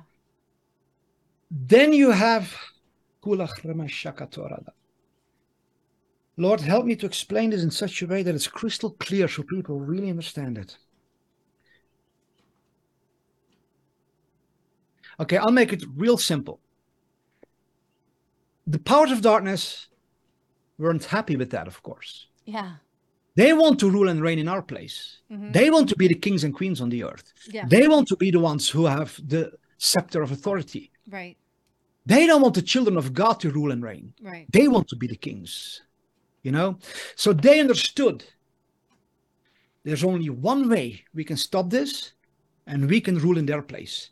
There's only one way. Through their own Bible. Bingo. They're not listening to anything. They're not listening to anything except their Bible. So what shall we do? We have to take their Bible and we have to masterfully and craftfully take verses out of context and explain them in such a way to the church that they will believe us. Wow. So, and they started doing this in a very clever way. One major family in the dark realm is the Rothschilds. Yeah. For those who don't know the Rothschilds, they are a family. I have to summarize and simplify so immensely. I think our viewers are very well aware of the Rothschilds. Yeah, but I'm saying this for the people who are not aware. Okay. So the Rothschilds are a very dark and nefarious family who always lusted for world domination. Yeah. They have a different DNA, they have different skulls, they have different blood. They are descendants of the Nephilim from Canaan. When you go thousands of years back, okay, Christ called certain people in Israel children of Satan, serpents, vipers, So the Rothschilds are a very prominent family in the world who are at the head of Satanism. They own most central banks in the world. They are at the helm of the satanic financial system of our world. they knew if we want to establish complete world domination, we have to stop the children of God. It's the only way. We have to stop them. We have to infiltrate the church and hijack it from the inside out. Yeah. So what happens? And there's always more to a story. I'm just going to give some keys to understand the bigger picture. John Darby was an occultist in Ireland. His family owned Leap Castle. Leap Castle is known worldwide as the most haunted castle in the whole world. More than 150 dead bodies have been found in the cellars. Dead bodies have been found in the walls of the castle because of the satanic rituals that happened there, and they put the bodies inside of the walls. The family of Darby owned that castle. He was a member of several occult societies. He, in his language, in his writings, he constantly used words that come from Freemasonry and from all kinds of occult philosophies. He worked for the Rothschilds, for the East India Company. So he was a direct employee of the Rothschilds. He is the one who started this doctrine. He is the one who started preaching Revelation is in our future. Right. Revelation is about to happen. And this is what he basically said. Satan is about to take control over the whole world. Wow. What he was saying is the Rothschilds have a plan to rule over the world. And I'm here to tell you that this is prophesied in the Bible, so don't you try stop them. Just sit down and wait for a rapture. So Darby started preaching this in the United Kingdom.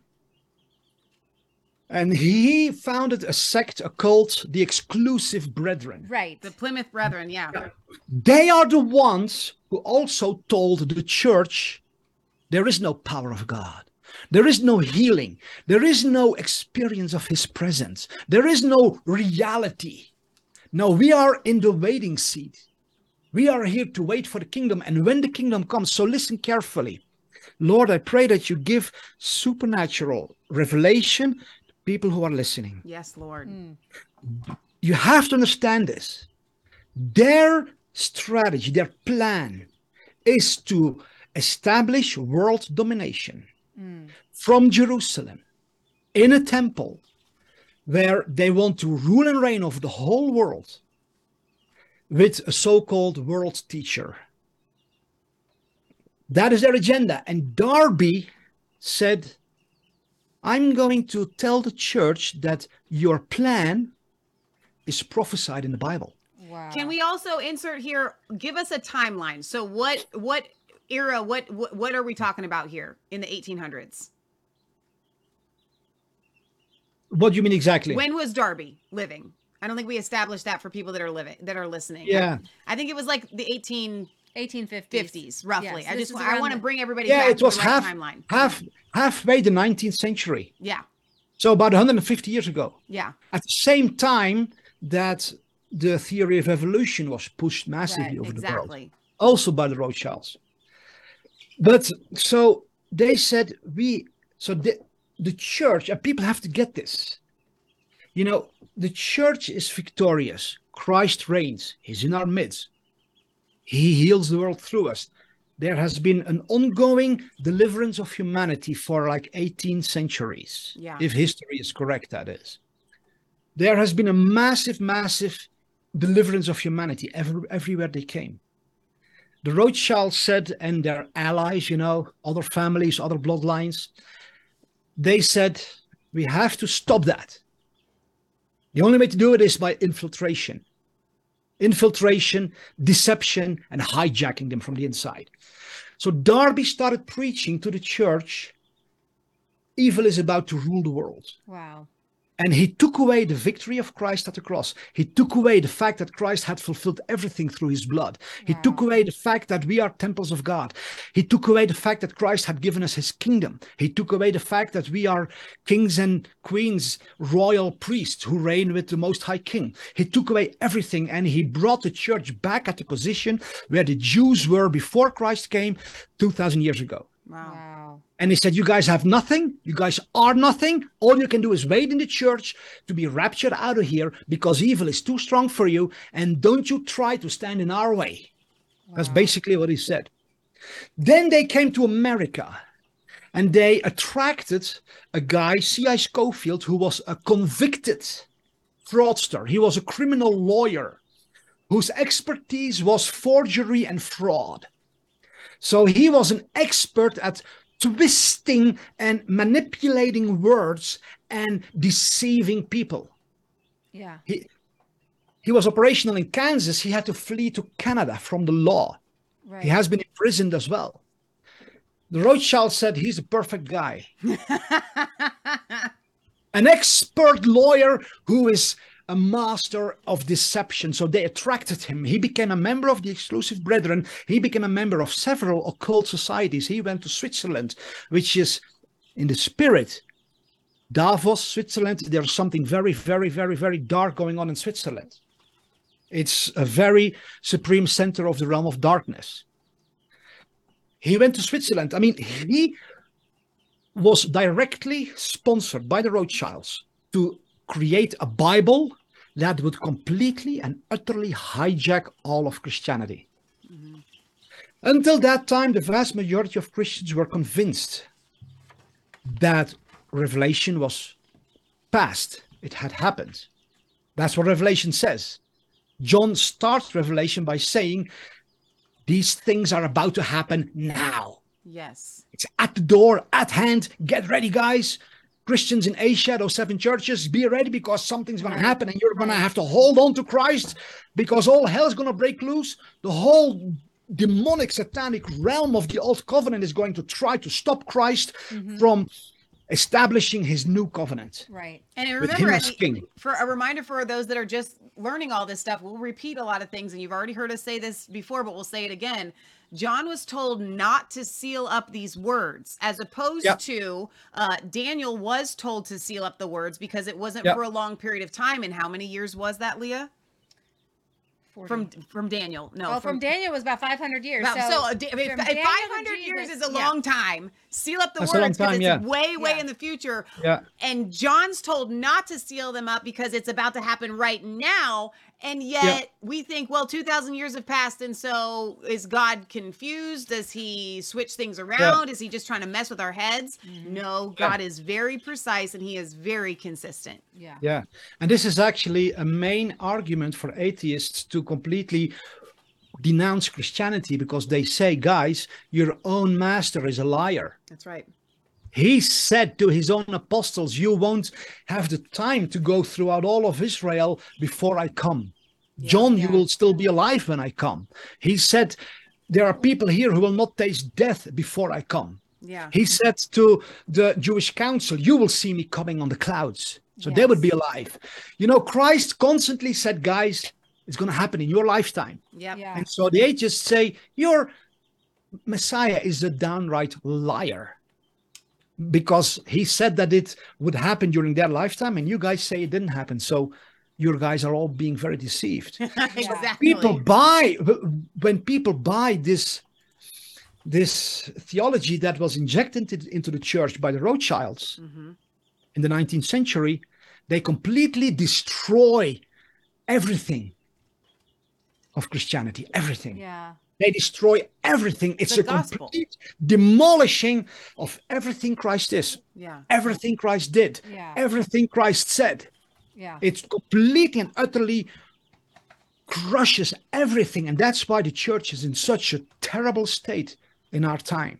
Because they are completely robbed of all the riches of who Christ is. And let me tell you how powerful the gospel of Jesus Christ is. That in spite of this incredible onslaught of what David is laying out, of what they have done, of, I hate to use this word, but it applies here, the bastardizing of the gospel of Jesus Christ. Yeah. Yeah. In spite of that, the kingdom of God is still growing. It is still advancing because Yeah. of the Exactly. increase of his government and peace. There shall be no end. It is continuing to increase, but we have been muted by this. Yeah. And that's Yeah. why we have to break loose of it. So Yeah. back That's to an incredibly powerful thing you're saying, because this is how powerful Christ is in Yeah. us.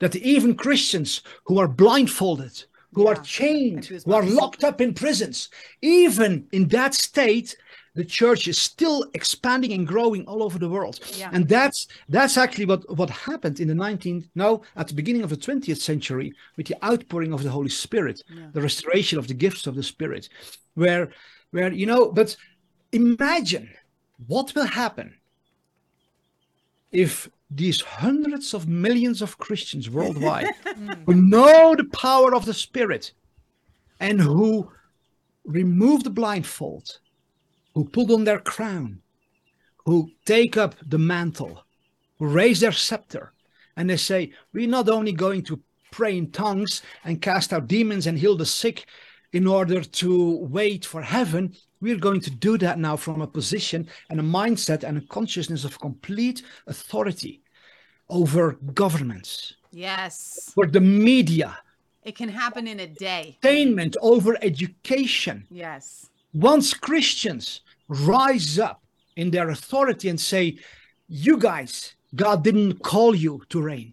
God didn't mandate you. He didn't bless you. He didn't anoint you. You have no crown, no scepter, no mantle. You have nothing. You're just a bunch of thugs and thieves. And the only thing you can do is lie to the people. And the only reason you have so much power is because you lie to everyone. Yeah.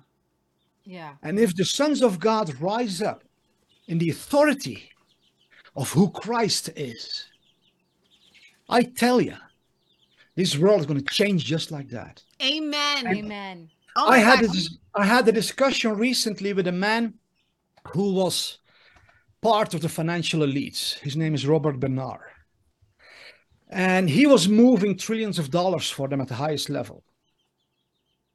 And, so he knows everything behind the scenes of these financial elites, these Satanists. Yeah. And he joined their satanic holy masses, But then he was asked to sacrifice children, torture them, rape them, and then kill them for the dark realm. And they said, if you do that, in return, you won't be moving other people's billions of dollars. You will have your own billions of dollars. Because if you partake in this, the doors for unlimited power and wealth will swing wide for you. Yeah. Ronald Bernard stepped away from it. He was tortured to death. He died and went to heaven. He had an encounter with Christ. God told him, I'll give you a second chance. Go back and heal the world for me. Later, he found Christ. He dedicated his life to Jesus. One day he was walking outside his home and God spoke to him with an audible voice and said, will you build a reign of peace for me on the earth? He was like, what? And so he has been struggling with this for years because he came into the church and he heard this whole doctrine that evil is going to rule. Evil is going to take over the world. There's nothing we can do to stop it. It's Bible prophecy. It's, destined. He was not able to work out what God had asked him because he had this conflict in his mind. Why would I do this if that's going to happen? It's useless. Exactly. So I had a conversation with him about this, and for 2-3 hours I talked to him and I explained him everything. I said, this is a lie from Satanists. The message of Christ is that we are here to expel evil, to reign with him, and to heal the world. He was literally jumping up and down on his chair. He said, I'm being liberated. I'm being free. Now I can finally do what God told me. And he's working now powerfully to create an alternative financial system that will allow people to escape the systems of the Satanists, the whole financial banking system that enslaves people. Yeah. And so he is laying the groundwork for a completely new world. And this is only possible because the Holy Spirit showed him the truth. That's awesome. So what will happen? You know, there are so many people. And what's interesting is that this doctrine about rapture and the end times, that it's not so prevalent in the Roman Catholic Church. They don't have this in such a strong way. It's a typical evangelical thing. Yeah. And what do we see in America? The most powerful people who are waging war against the New World Order are the Catholics. General Flynn, Steve Bannon, all these people, they are fierce Christians, but they are Catholics. They don't have this mindset of evil is going to rule the world. It's the mindset. So they are involved in politics, in the military, in media, you know. Yeah. And so I believe that we are at a time now where the Holy Spirit is calling the church back to the message of Christ, Yes. to the person of Christ, Yeah. to the kingdom of Christ, Yeah. to the mandate of Christ, Yes. to the authority of Christ, to everything who Jesus is. That's why I first thought to call my book Back to Jesus. Wow. But most Christians wouldn't get that because they're like, well, I am a Jesus, so I changed the title. Exactly. But that's essentially what it is. It's essentially saying we are going back to Christ, what he said about this topic, what he did and who he is. Yeah. Because, you know, when people say, well, I'm not so involved in eschatology. Well, you're a Christian, right? It's not about eschatology. It's about who Christ is. Yeah. Right. It's about what Christ did. It's about, you know, where are we? It's about who we are. This has nothing to do with the topic of eschatology. No, this is about everything about God, about his kingdom, about his reign, about who he is and what he has done. Yeah. This is about who we are. It's about everything. That's why there's so much resistance against it, because it freaks people out. Yeah. Once you step out of this complete realm of total deception in every imaginable way, I mean, it changes everything, and it's scary. It's very, very scary. Yeah. So because you have to relearn everything. Yeah. You have 1,000 questions. And we see them in the chat every week, actually. Yeah. I've seen a lot today. And I want you guys to save your questions till the end, and we'll try to get to a few of them. And I see some comments about the Catholics, like that's really interesting about the Catholics, because I see that church is highly full of idolatry and false doctrines. You're right about that. And there's, you know, the what I call the false pope that's there right now. But what I wanted to kind of bring this back around to when you talk about the Catholics is there's a reason why it hasn't infiltrated the Catholic Church, because the Scofield Reference Bible never infiltrated the Catholic Church. Well, no, exactly. The Scofield it was sent for it was sent for free by, you know, so it was published by Oxford Press, who was financed or owned by the Rothschilds. And then they sent the Rothschild Bible to the Moody Bible Institute. And there they gave it for free to a whole new generation of poor pastors. Right. And they spread all over America, and they started distributing this in the evangelical movement. Right. But indeed, the Roman Catholics, they don't have that Scofield Bible. And, you know, I've learned to discern between, you know, so I was raised at first in the Catholic Church. Then my parents became Pentecostals. Then they went to an evangelical church. Then I went back to the charismatic church, you know. And so I've seen a whole bunch of denominations. But what I've learned is that there's just as much darkness and deception in all of them. Yeah. Exactly. Yeah. It's not limited to you know, I've seen so much darkness in the charismatic church, you know, but it's different. it's a different type. And they're some of the most Christ-like and Christ-loving people that I've met were Catholics. I would agree with that statement. I knew one man, an old man in Belgium. He was in his 80s, and he was so kind and gentle. And when he wrote his little texts about Jesus, it were such love letters about Christ. And I was like, man, I am yet to see one evangelical preacher write like this about Jesus. Oh, wow. You love him so much. And so I'm like, God has his children everywhere. And I'm not saying this to say the Roman Catholic Church is better. I'm saying this that there are Christians, genuine Christians, who pick up the real thing while in church. And there are some very, I've not been there, but I know that there have to be some very authentic Catholic churches in America, because they have brought forth people who are very powerful in the war against globalism. No, you're absolutely right. I see in the chat that would explain why I never heard about the Left Behind doctrine. As a child, I grew up Lutheran. And so Dwight L. Moody was the founder, basically, of what you see, the Baptist and the Southern Baptist movement. 50 million copies of these went out. And then another little known fact is that why the Pentecostals go with this is that Assemblies of God, they were those disenfranchised Lutherans and Presbyterians who became baptized with the Holy Spirit. So they started the Assemblies of God, but they didn't have a printing press. So they went to the Dwight L. Moody printing press with the Scofield Bible, put the Assemblies of God right on the front, and now it's in all the Pentecostal churches. So where you're seeing the end times theology is going to mostly be in your Baptist and your Pentecostal churches for that very reason. Yeah, exactly. And then what we have seen in the pandemic, this has opened the eyes of millions worldwide, the censorship. Yes. Where only one narrative is allowed. Only one narrative is allowed. Those who control the media, they control the narrative. Yeah. The exact same thing is going on in the church. Yeah. The Satanists, they have seized ownership of so much of Christianity worldwide, and they shut down, they censor. Theologians have been opposing this Rothschild rapture doctrine from the very beginning. They were always shut down. They were censored. Just like you have Dr.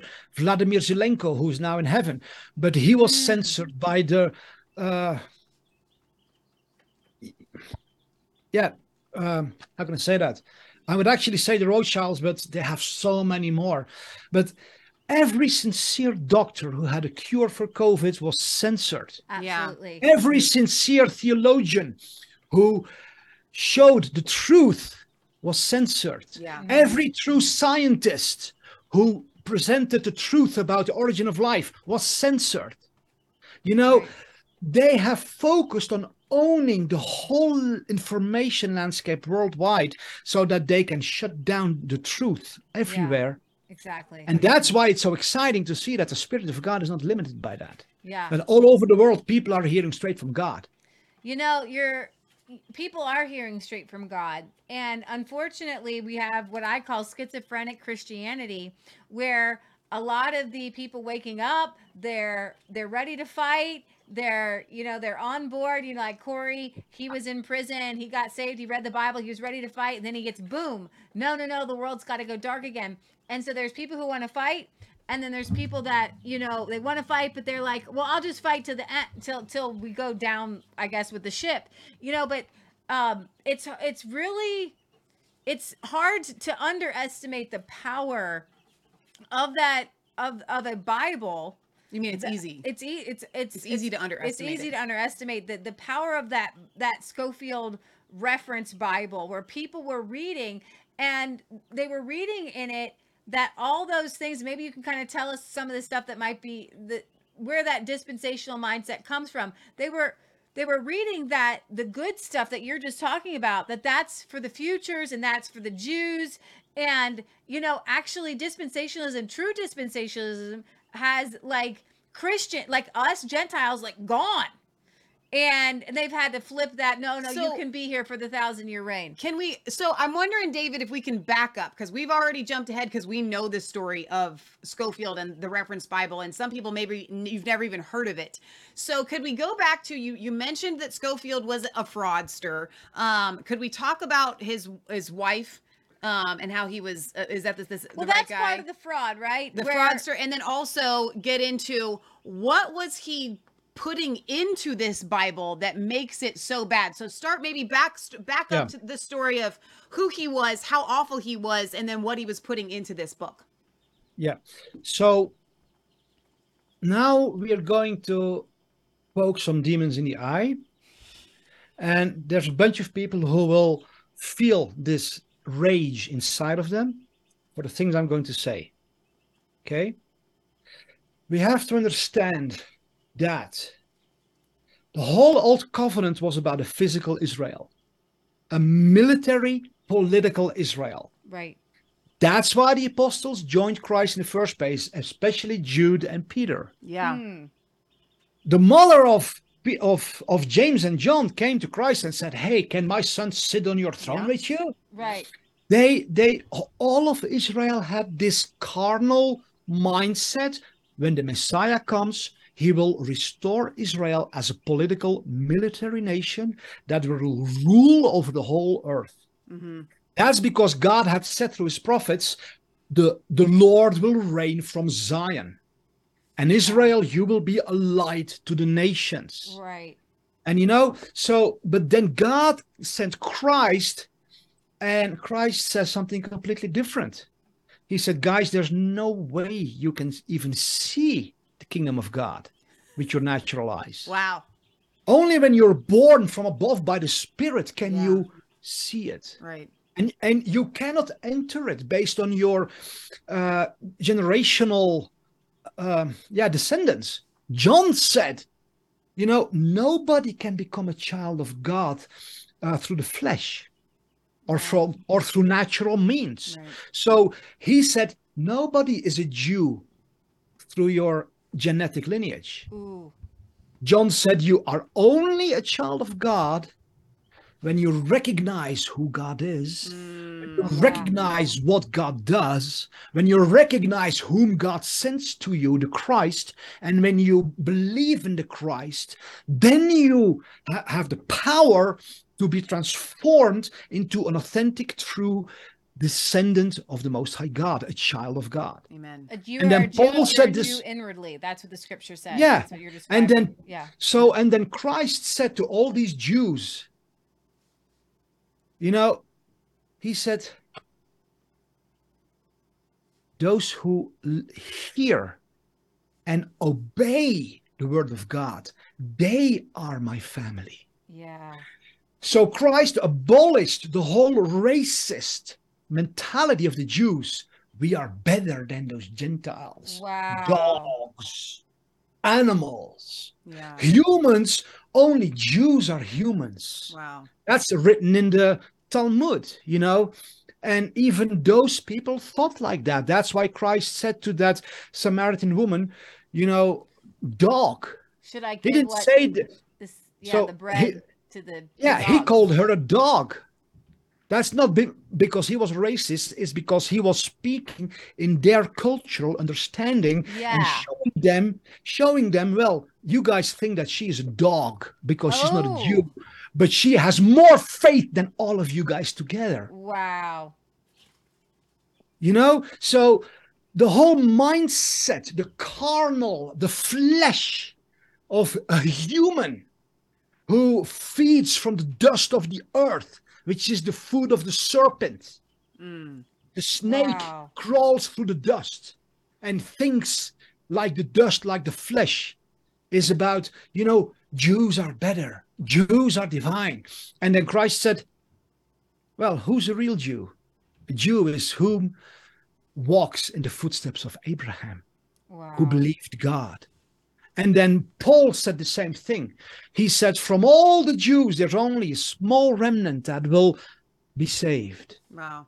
And then he said, that entire remnant, all the true Jews, they will be saved. And then people rip it out of context and say, here he says that all the Jews are saved. No, first in 10 chapters, he explains that only a very few who say they're Israel are Israel. Wow. They are the true vine. And he said being a Jew has nothing to do with any physical thing. It has everything to do with your heart. If the Spirit has circumcised your heart, that makes you a Jew. And that's why he said Abraham is the father of all who have faith. All who believe God in the midst of wickedness and perversion. Yes. That's really Those good. are the sons of Abraham. So John and Paul and even Isaiah made it so clear. He said, and Amos and Hosea, all the prophets continually said, and Jeremiah, and they all said, the true Israel is but a remnant. It's those who are humble, those who are contrite in spirit, those who will repent, and those who will return to the Lord. They are Israel. Because Israel means Prince of God. The word Israel means the children of God. His very own kids who are born of God by his Spirit. And then you have other people. In Israel, you had Pharisees. And they said, we are sons of Abraham. We are the people of God. We have the promise of the land. And Christ said, you guys are a bunch of vipers, and your father is Satan, and you are children of hell. Wow. That's what he said. Yeah.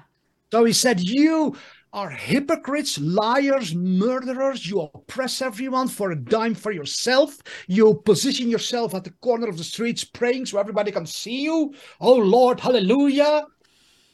And Christ said, you are a grave full of dead bones, and your heart does not belong to God whatsoever. You're a child of the devil. And that's why you don't accept me, said Christ. So he made a clear distinguishment between the children of darkness, who were historically always the religious leaders, and the children of the light, who recognize the truth, who recognize when the Spirit of their Father speaks, because it resonates with their humble heart. Yeah. So the whole mindset of Israel was always Christ is going to be this warlord. Yeah. And that's why Peter swung his sword and he cut off the head of that Roman soldier, because now it's going to happen. We're going to start a revolt, you know. Yes. They couldn't fathom.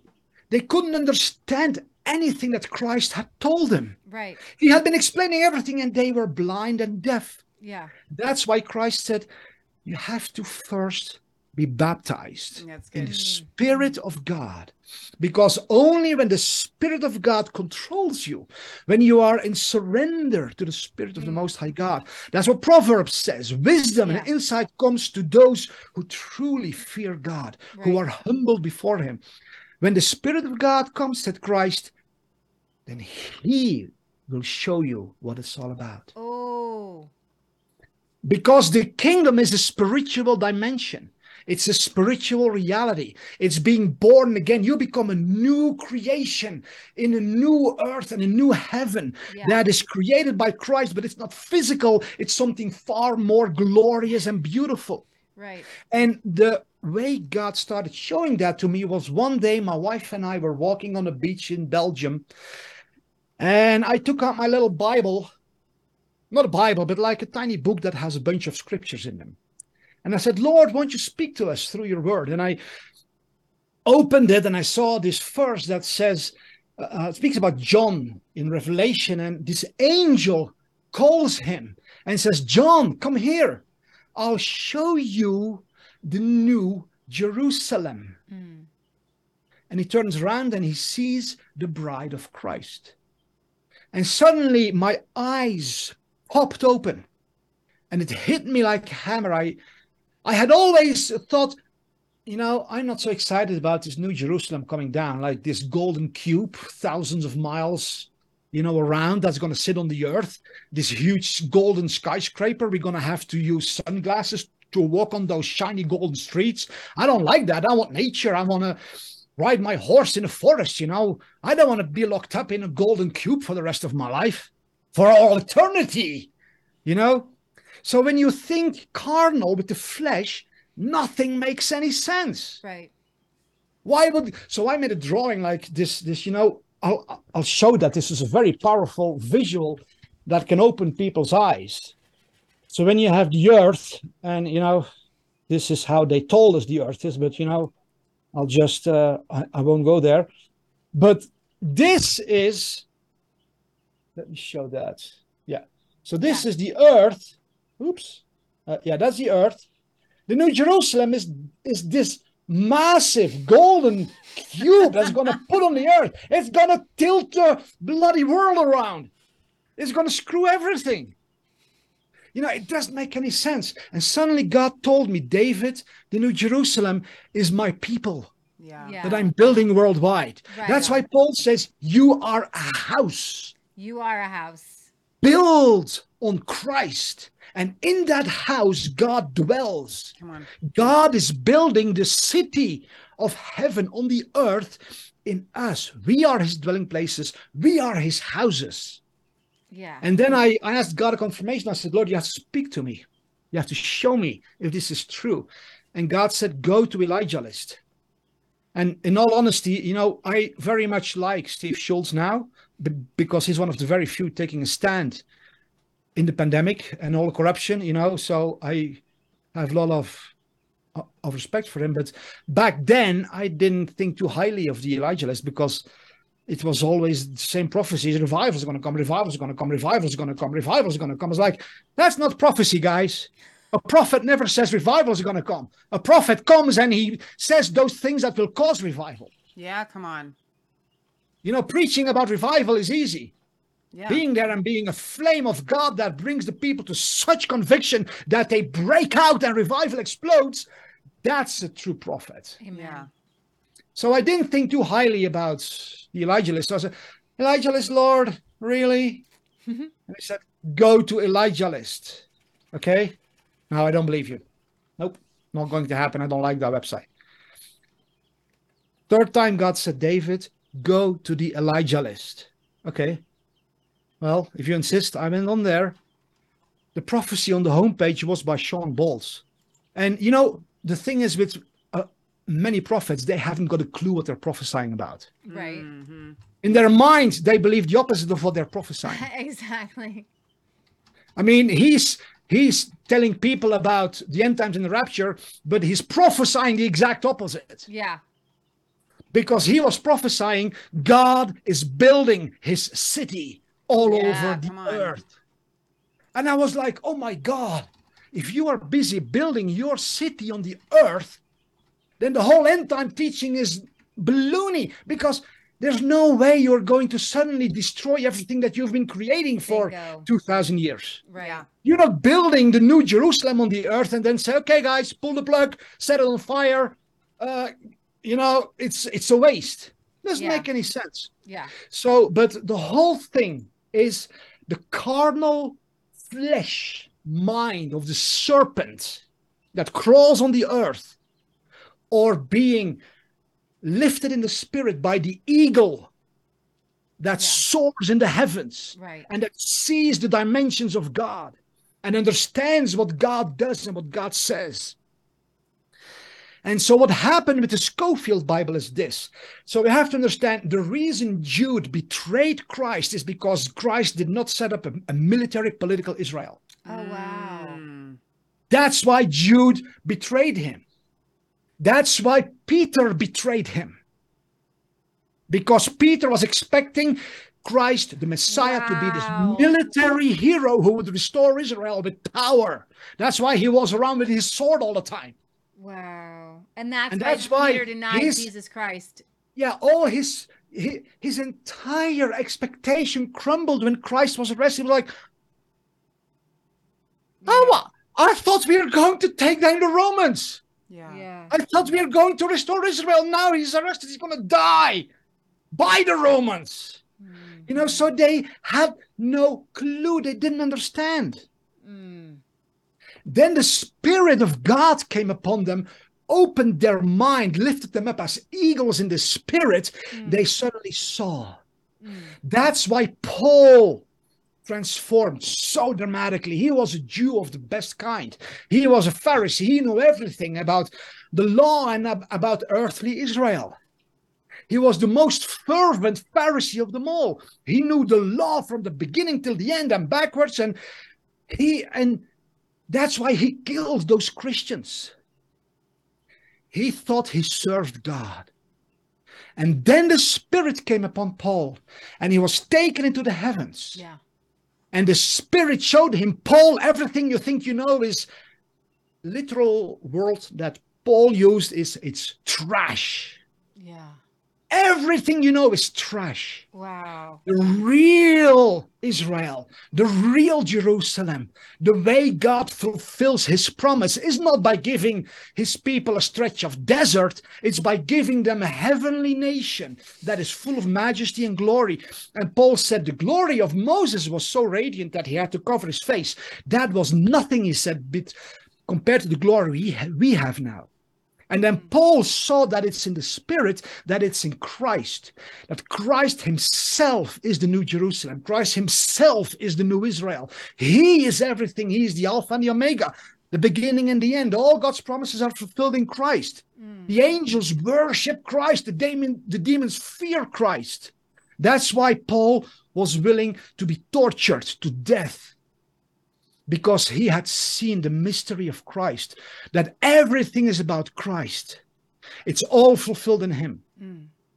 So that is the message of the Spirit of God. That's why God spoke from heaven to John, James, and Peter, I believe, on the Mount of Transfiguration, where Moses and Elijah, the two representations of the Old Covenant, came and talked to Christ. And then they vanished. They disappeared. And Christ was illuminated and glorified. And he started shining in heavenly majesty.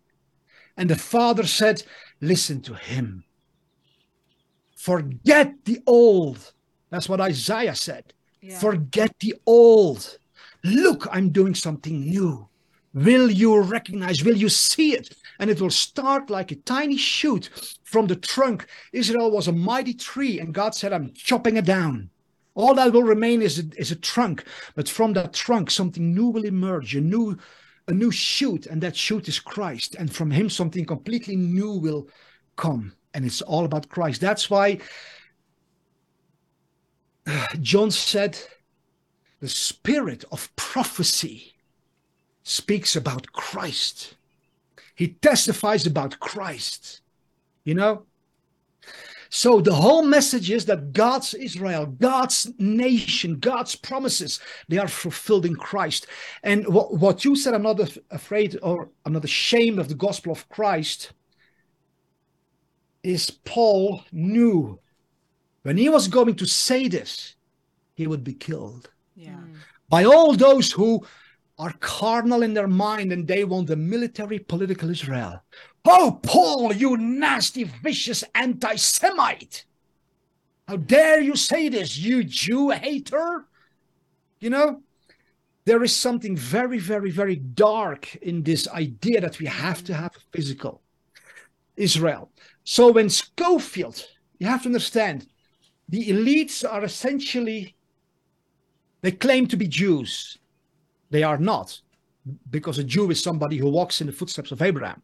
Right. A Jew is someone who is circumcised by the Spirit in his heart. Right. That's why Paul says that we are all Jews.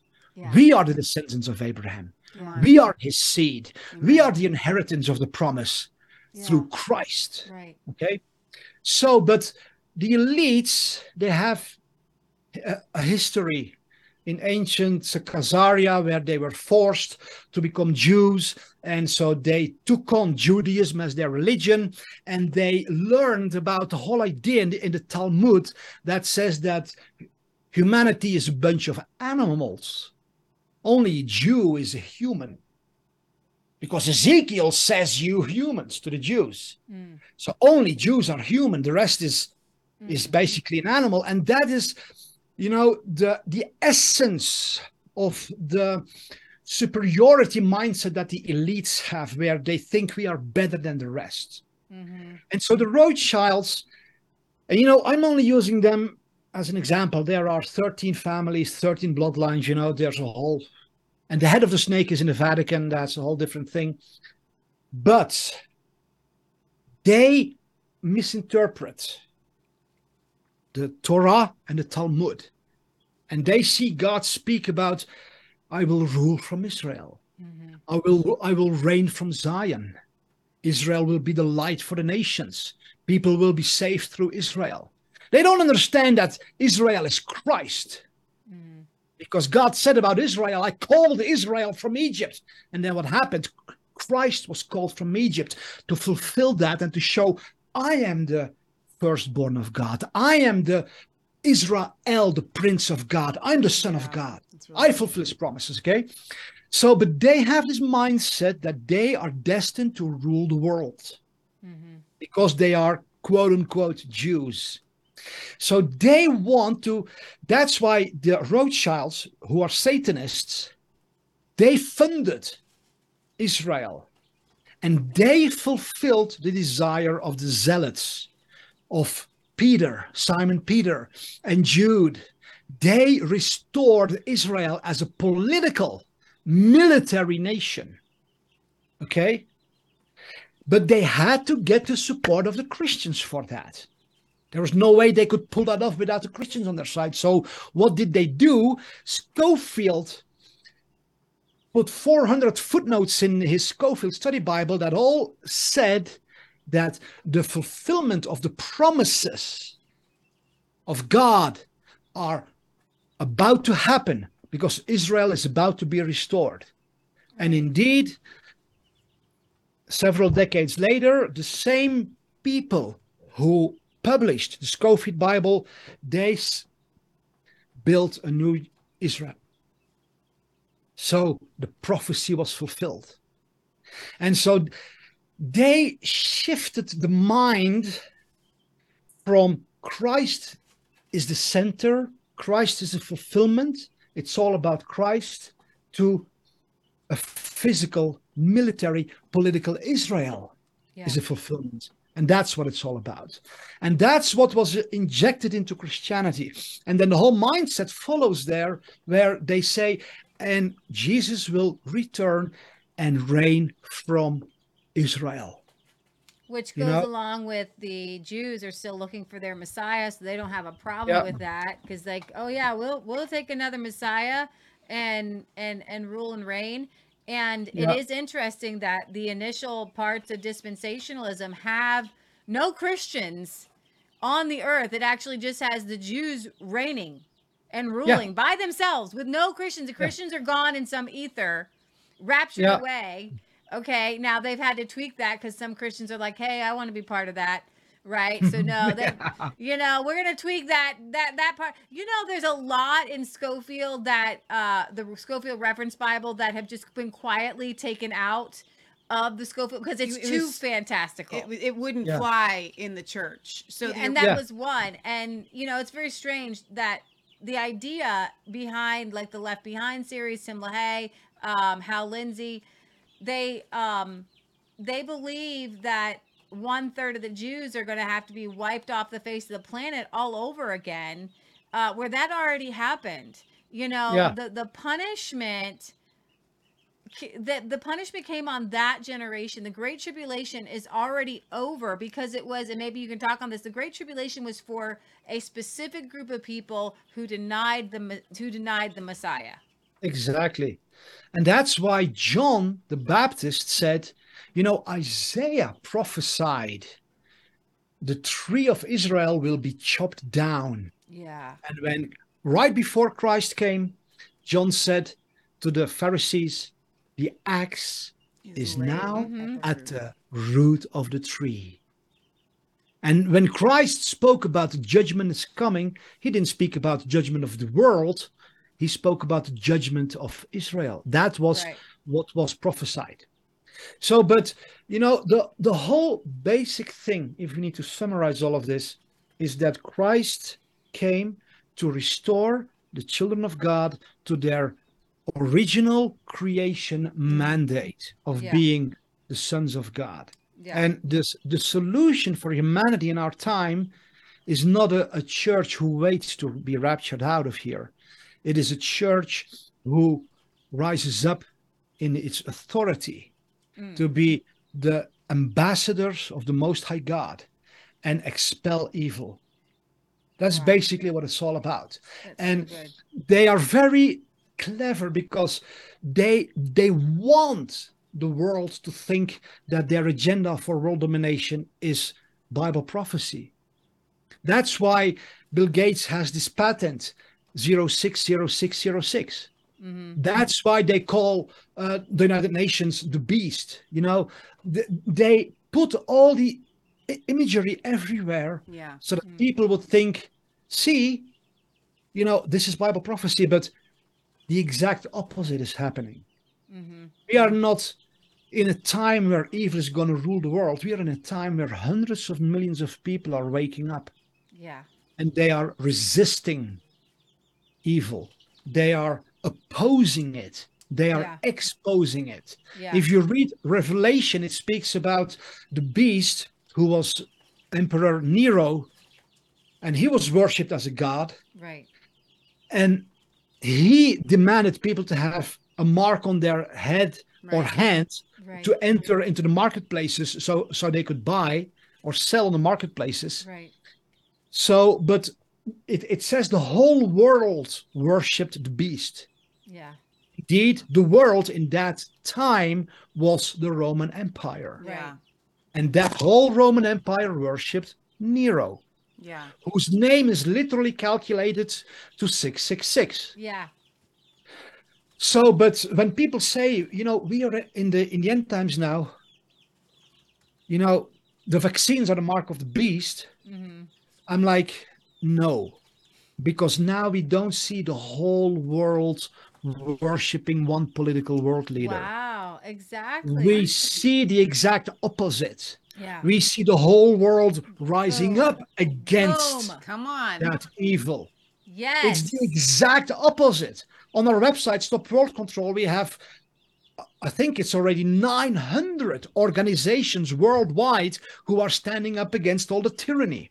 That's awesome. So yeah, guys, it can't be what we kind of say is that, you know, the Bible has a lot to teach us on by example. Okay, so that the vaccine is a type of kind of like a mark of the beast, but it's that's just because Revelation shows us the heart of God, that when his people are persecuted, he's going to bring judgment.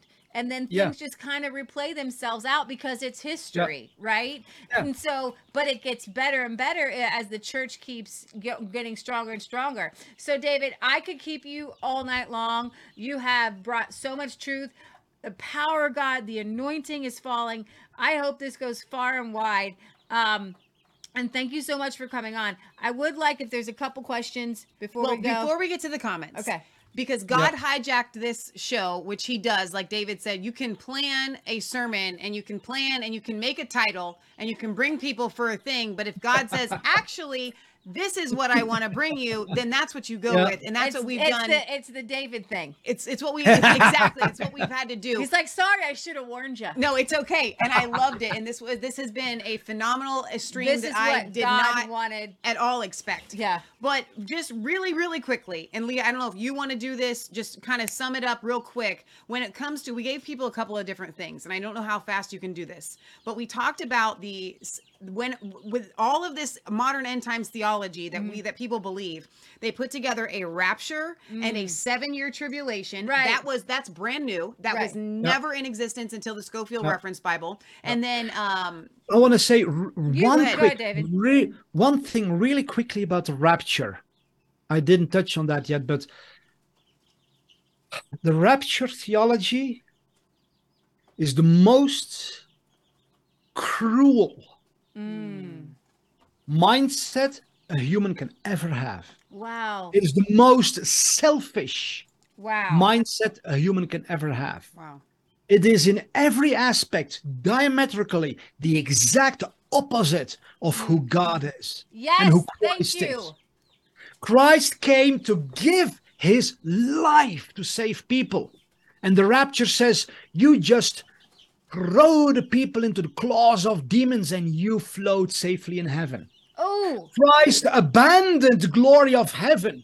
He abandoned the majesty of heaven to die, to suffer on the earth, to save people. yes. And the rapture says the exact opposite. That's how you can see that it comes from the darkness where there's no love, where there's no compassion, where there's no mercy. Yeah. It is a selfish idea that Yes. appeals to the carnal, selfish,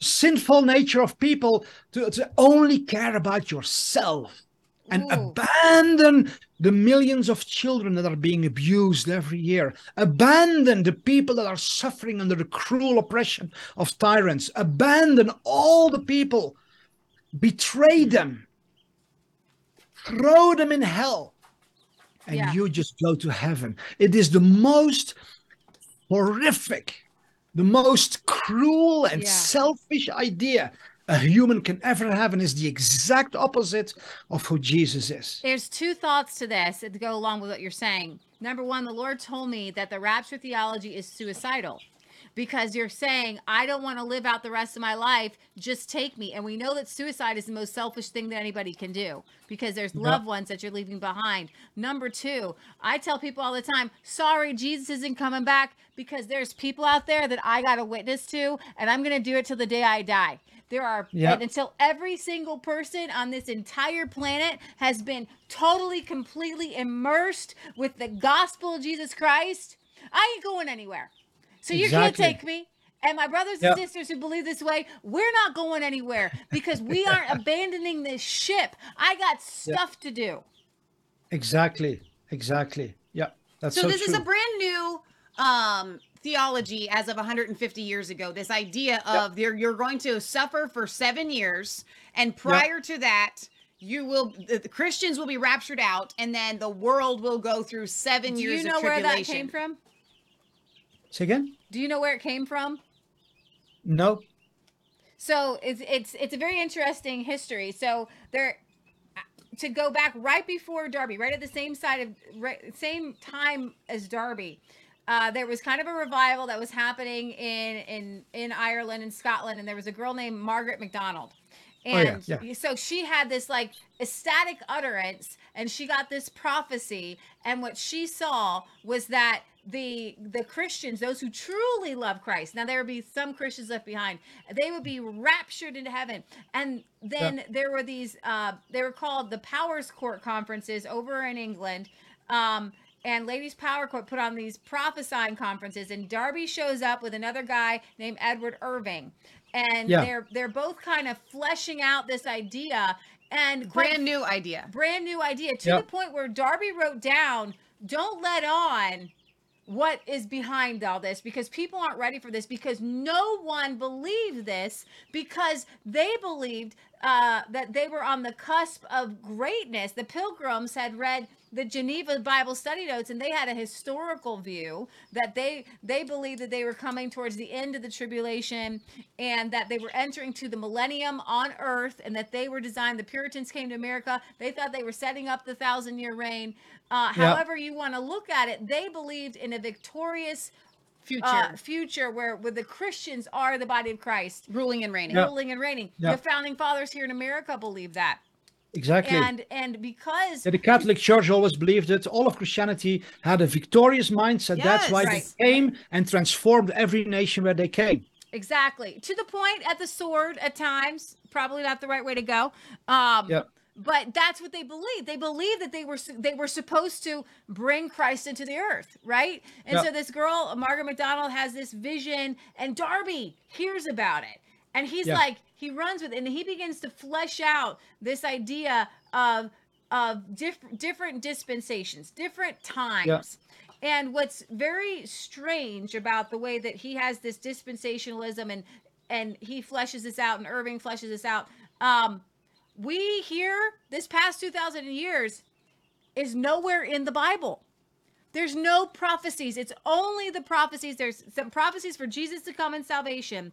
But basically, most of the Gospels, pretty much all the Old Testament, that's for a future Israel or a future 1,000-year reign. It's for way off in the future. And that's what you were talking about. And that's what makes it so diabolical. That's what makes it so hideous, because those promises, They're for as us and you for already now. just went through that whole thing for us. We got those promises, and people are going to be having this this thing in their brain where it's going to hurt for a while, because everything that David just said, you know, it's right in your spirit, and your brain, on the back of your brain, is like, as you know, some people say, well, now what?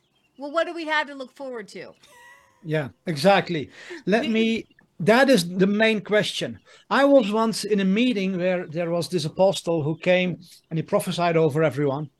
And he came to me and he prophesied, you are going to write a book that God has been speaking to you for 10 years about a topic. And it was 10 years at that time. And he said, you'll write a book. And he said, it will destroy religion off of people. That's good. And they will be completely set free. But he said, after reading that book, people will say, now what? And so now what? The answer to that is this. We are not here to be selfish, treacherous, loveless churchgoers. Wow. Wait to be saved ourselves. We are here to do what Christ said. We are here to, first of all, understand that God is not there, he is here. Yes. Christ is not in heaven, he is here. Yeah. Christ dwells with us, he makes his abode with us. We are his house, we are his temple. That's the first thing. We get to enjoy his presence. Once we understand that, you know, when people talk about revival, God visited us. How dumb is that? He dwells with you. He doesn't need to visit you. Yeah. You've simply become a little bit more aware of his presence. That's all. But, you know, it's about enjoying, recognizing, walking in his presence. Yeah. The second thing is allow him to transform you, to heal you. You know, there's a massive movement worldwide of inner healing and deliverance. Get some inner healing, guys, especially the leaders. Yes. Stop being this wounded person who hurts other people all the time, who has this need to control everybody because you're so wounded inside from your dad or your mother or at school or your brother that you can't stand when people raise up powerfully because it scares the heck out of you. Yes. Wow. Leaders have to get inner healing so they change from woundedness to wholeness. Yeah. So get healing for your whole being. Get healed, humble yourself, and receive ministry so you can be restored. Yeah. The third thing is get a vision. Start having dreams about the future. What would you like to see happen in this world? Have dreams for your children. Have dreams for yourself. Have, you know, what will happen if, you know, if all the Christians worldwide start dreaming about how they can make this world a better place? Yeah. And start becoming someone who really shines who God is to the people around you in the reality of your daily life. You know, it's what now? What do we have to look forward to? We look forward. I look forward. I see a future where righteous, beautiful, healed and transformed people sit in the highest seats. Come on.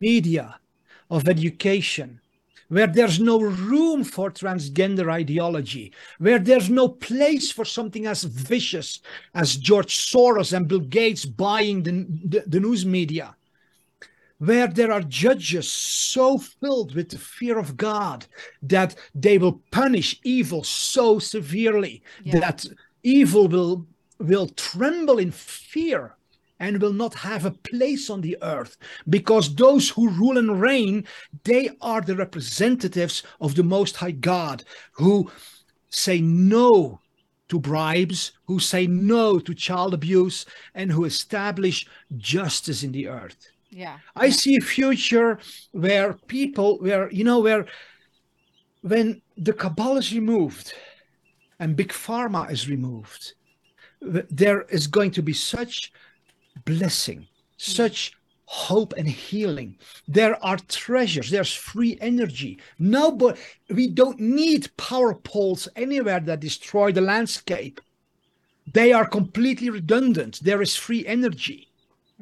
I'm talking to people who are working on recreating the free energy inventions of Nikola Tesla that have no using parts, that simply use the energy in the ether that God has created.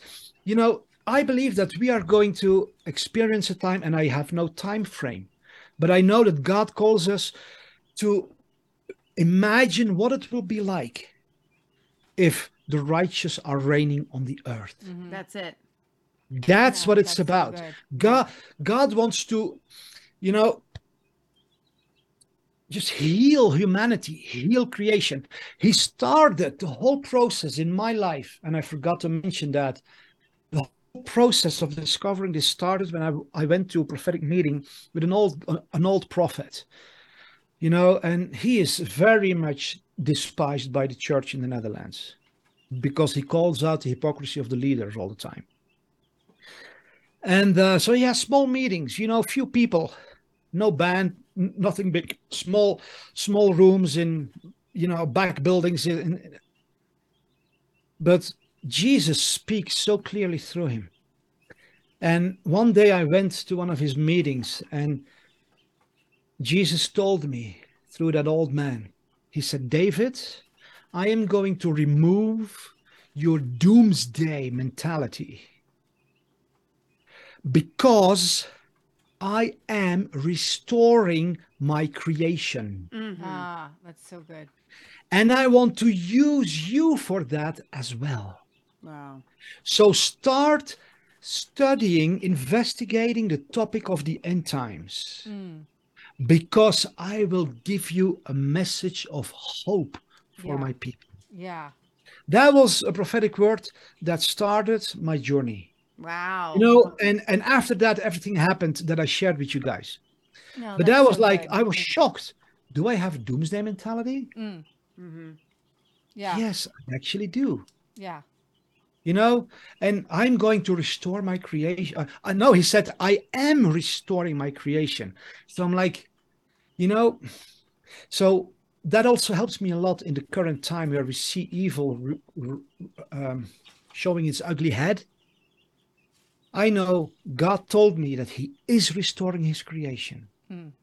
So if evil is allowed to show itself, it's only so it can be taken down.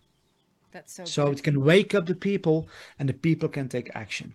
And I'm working now, I'm talking with so many people worldwide who are working on incredible alternative solutions for energy, for finances, for health, for internet, for everything.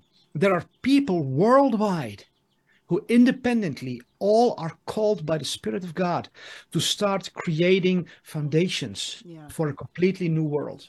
So we are not experiencing the end of the world, but we are experiencing the end of an era. The era of the rule of the cabal. Come on. Yes. In a way, we are in an end time. Yeah, But that's not true. the end times of the scriptures. Right. Because when you look at the scriptures, there through history, there are ages, there are aeons, there are time periods when things happen and then they come to a conclusion. And God then starts a new era where he goes on with his agenda, with his plan of restoration. And so throughout history, there will, always be time periods that are finished. And I believe that now, my personal impression, understanding is that Satan is defeated by Christ. But what humanity was left with is people, evil people, and a bunch of demons. And they have continued the works of Satan. Yeah.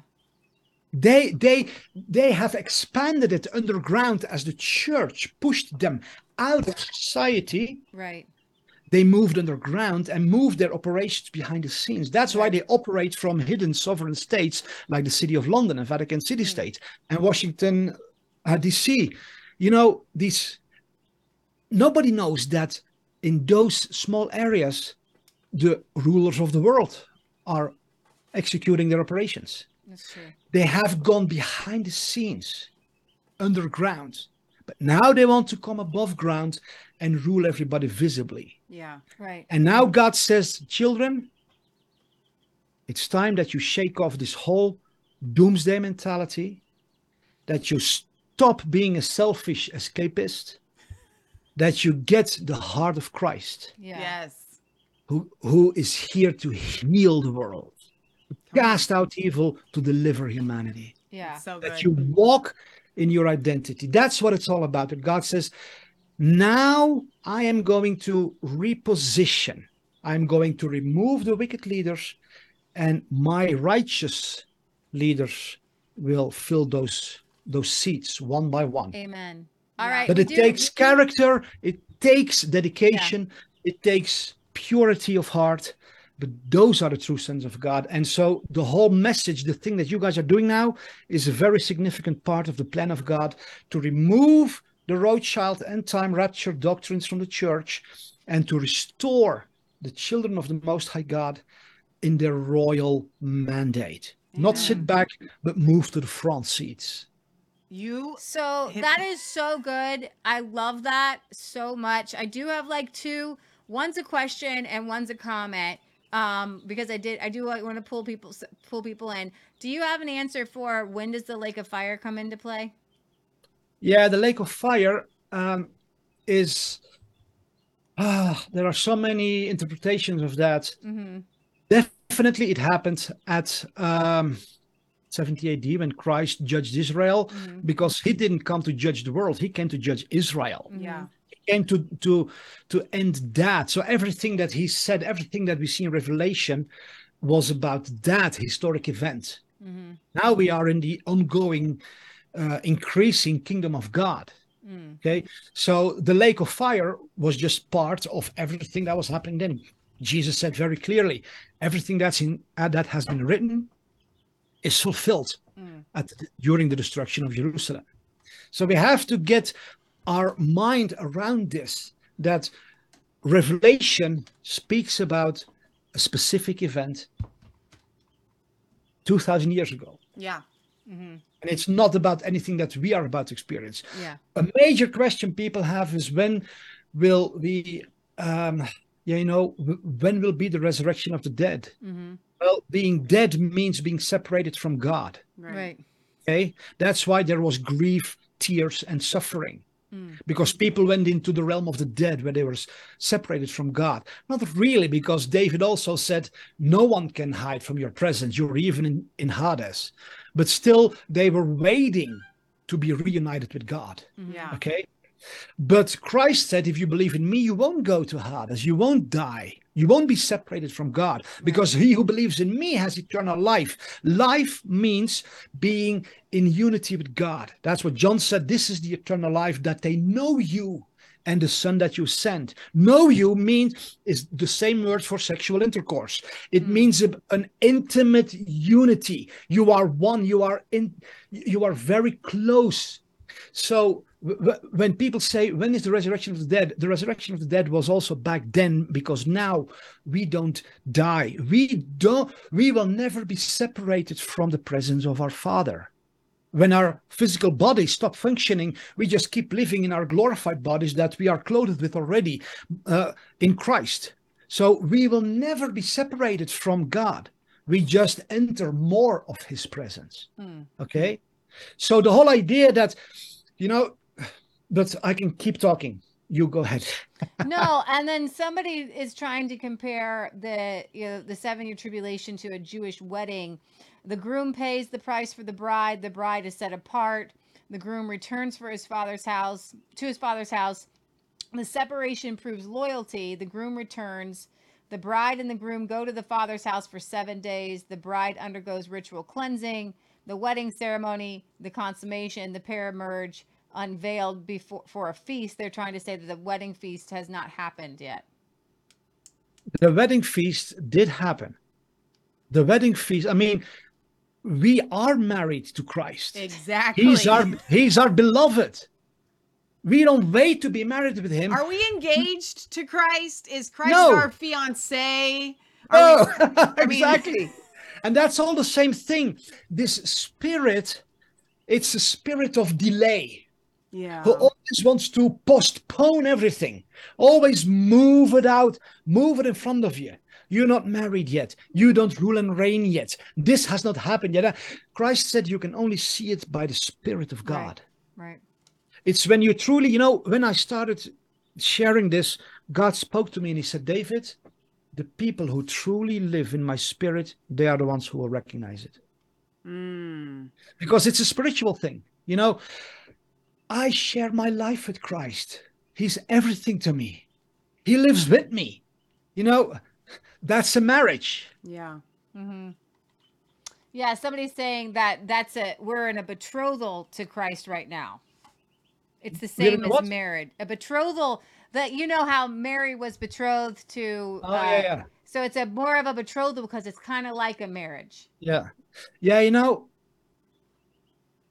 Those are comments from people who don't experience what they can experience when they really totally surrender. Yeah. When you really have this true surrender to him, then you'll experience his love and his presence, and then you'll know, yes, I'm married to him. So I have proof that we are married to Christ, and the marriage consummation has already happened, and that's because we bear fruit. Yeah. We cannot bear fruit with our marriage with Christ and have children and spiritual children and bring people to him without being married to him. That's why the visual of being married to Christ is so perfect, because why did God bring two together as one? To bring about a godly seed. The body of Christ cannot bring about a godly seed unless she is married to Christ. Yeah, and the marriage to Christ is the same as being sons to the Father. We have our inheritance now. It's the same. It's the same analogy, right? You can't have one without the other. You can't have a consummated marriage with Christ, that we are one. Okay, with Christ, the body of Christ. We're now the body of Christ. So the same person, and Christic, every week, sometimes this happens and I call out your comments. I'm so glad that you're here, and please don't feel like but you're leaving a lot of comments, so we're going to read them out loud. Mary had a child before the ceremony. It happened during her betrothal. We are not the virgin bride of Christ. Yeah, exactly. We're just not. We're not the Virgin Mary. No. That was a one-time deal. Exactly. The first Christians, they were fiancés, so to speak. Yeah. All the apostles wrote to the first Christians with basically one message. Hold on. Persevere. Yeah. Don't give up. Keep your faith, because Christ will return any moment now. Right. He's at the door, said James. Mm-hmm. Paul said, the night is almost gone. The day is already dawning. Come on. Yeah. We are in the last hour, said John. All the apostles, they knew, when we talk about the last days of the end times, the last days were the last days of the old covenant. Exactly. Of the dark night of the old covenant, where God was distant, where people were orphans, where they had to wait for the Messiah, they had to wait for God to come. And all the apostles said was, hold on. He come very soon. And the book of Revelation was written with this purpose, to encourage the first churches to hold on during the persecution they would experience from the hands of the Jews, who were raging against this kingdom of God, because they wanted to their own military Israel. Yeah. They were the zealots, and that was God's judgment over them. He said, you reject your king, your savior, your Messiah, because you want a military Israel. Okay, have your way. Start your military Israel. Yeah. And that initiated the judgment of God that came through the Romans, that completely destroyed Israel. Amen. Because the Romans went through the entire Roman Empire and crushed the Jewish revolt all over the Roman Empire. And that was the Great Tribulation. That was the time of testing that the whole world would go through. Amen. The whole world in those days was the Roman Empire. That's what Paul said. A great falling away will happen. No, that Greek word is not falling away. the Greek word is a great revolt. He said a great revolt will occur. So there would come a very dark time for the Roman Empire, because Jews all throughout the empire would rise up to establish a military Israel that would cast off the yoke of the Romans, but it destroyed themselves as a judgment of God, because and what is so fascinating is that during those times, and I explained that in my teaching on the website godisreal.today/return, I explained there and I showed the historical quotes that literally say that Christ appeared in the clouds, and that chariots, fiery chariots of angel warriors were seen all throughout Israel, all over in the clouds, and that all the signs that are prophesied in Matthew 24, they all happened during that time, just as Christ had said. So what was the website you're doing? What is the website again? God is real for today? No, godisreal.today /return. Okay. Israel.today/return. And that is an in-depth study that shows how Christ indeed came. And one last thing I want to say that will shock people, that will help us to wake up, is that how it started was through a demonic vision. John Darby witnessed that. He picked that up and he expanded on it. Yeah. From that time on, there was a tsunami of demonic visions and demonic prophecies. And it is because this is from the dark realm. Yeah. You know, it is injected by Satanists. Yeah. There have, from that time on, there have been millions of false prophecies spread throughout Christianity.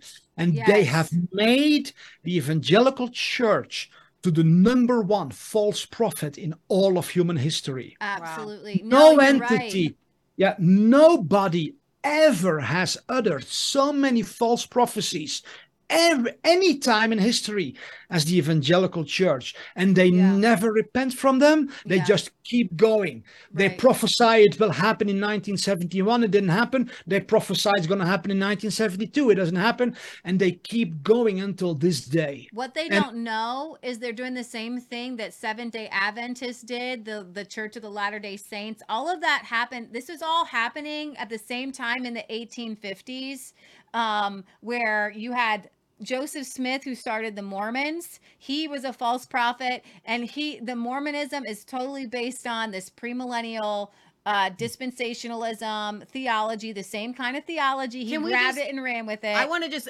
basic give this to you guys. The Left Behind series theology, because when you say when you say dispensationalism and you say all those words, people are just now starting to learn what those mean for everyday man's language. When Leah's talking about it, she means the Left Behind series theology. Right. Okay. Exactly. So that theology that you have with the 7-year tribulation and a rapture, it's never been before in church history.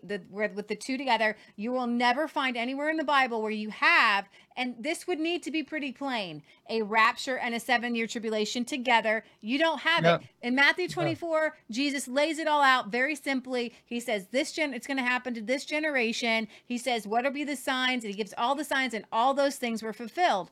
But at that time in the 1500s, the church, the Seventh-day Adventists, it was like the 1840s, and they thought it was going to be 1844. So everybody sold everything, right? And then they were so disappointed. And they're like, no, I miscalculated the numbers. So let me recalculate the numbers, and then it's going to be in this year. And let me recalculate the numbers. And they've been recalculating the numbers for 150 years, guys. And remember, this theology started in the 1850s with people saying then, it's the imminent return. And then in the 1920s and 30s, it's the imminent return. And then in the 50s and 60s, it's the imminent return. It's going to be my generation. And it is the most destructive thing ever. Because if you look at this time, the House of Prayer in Kansas City, IHOP, they have invented this term, a missionary intercessor who prays and worships day and night until Christ returns. It draws crowds. Mike Bickle has written this book, Passion for Jesus.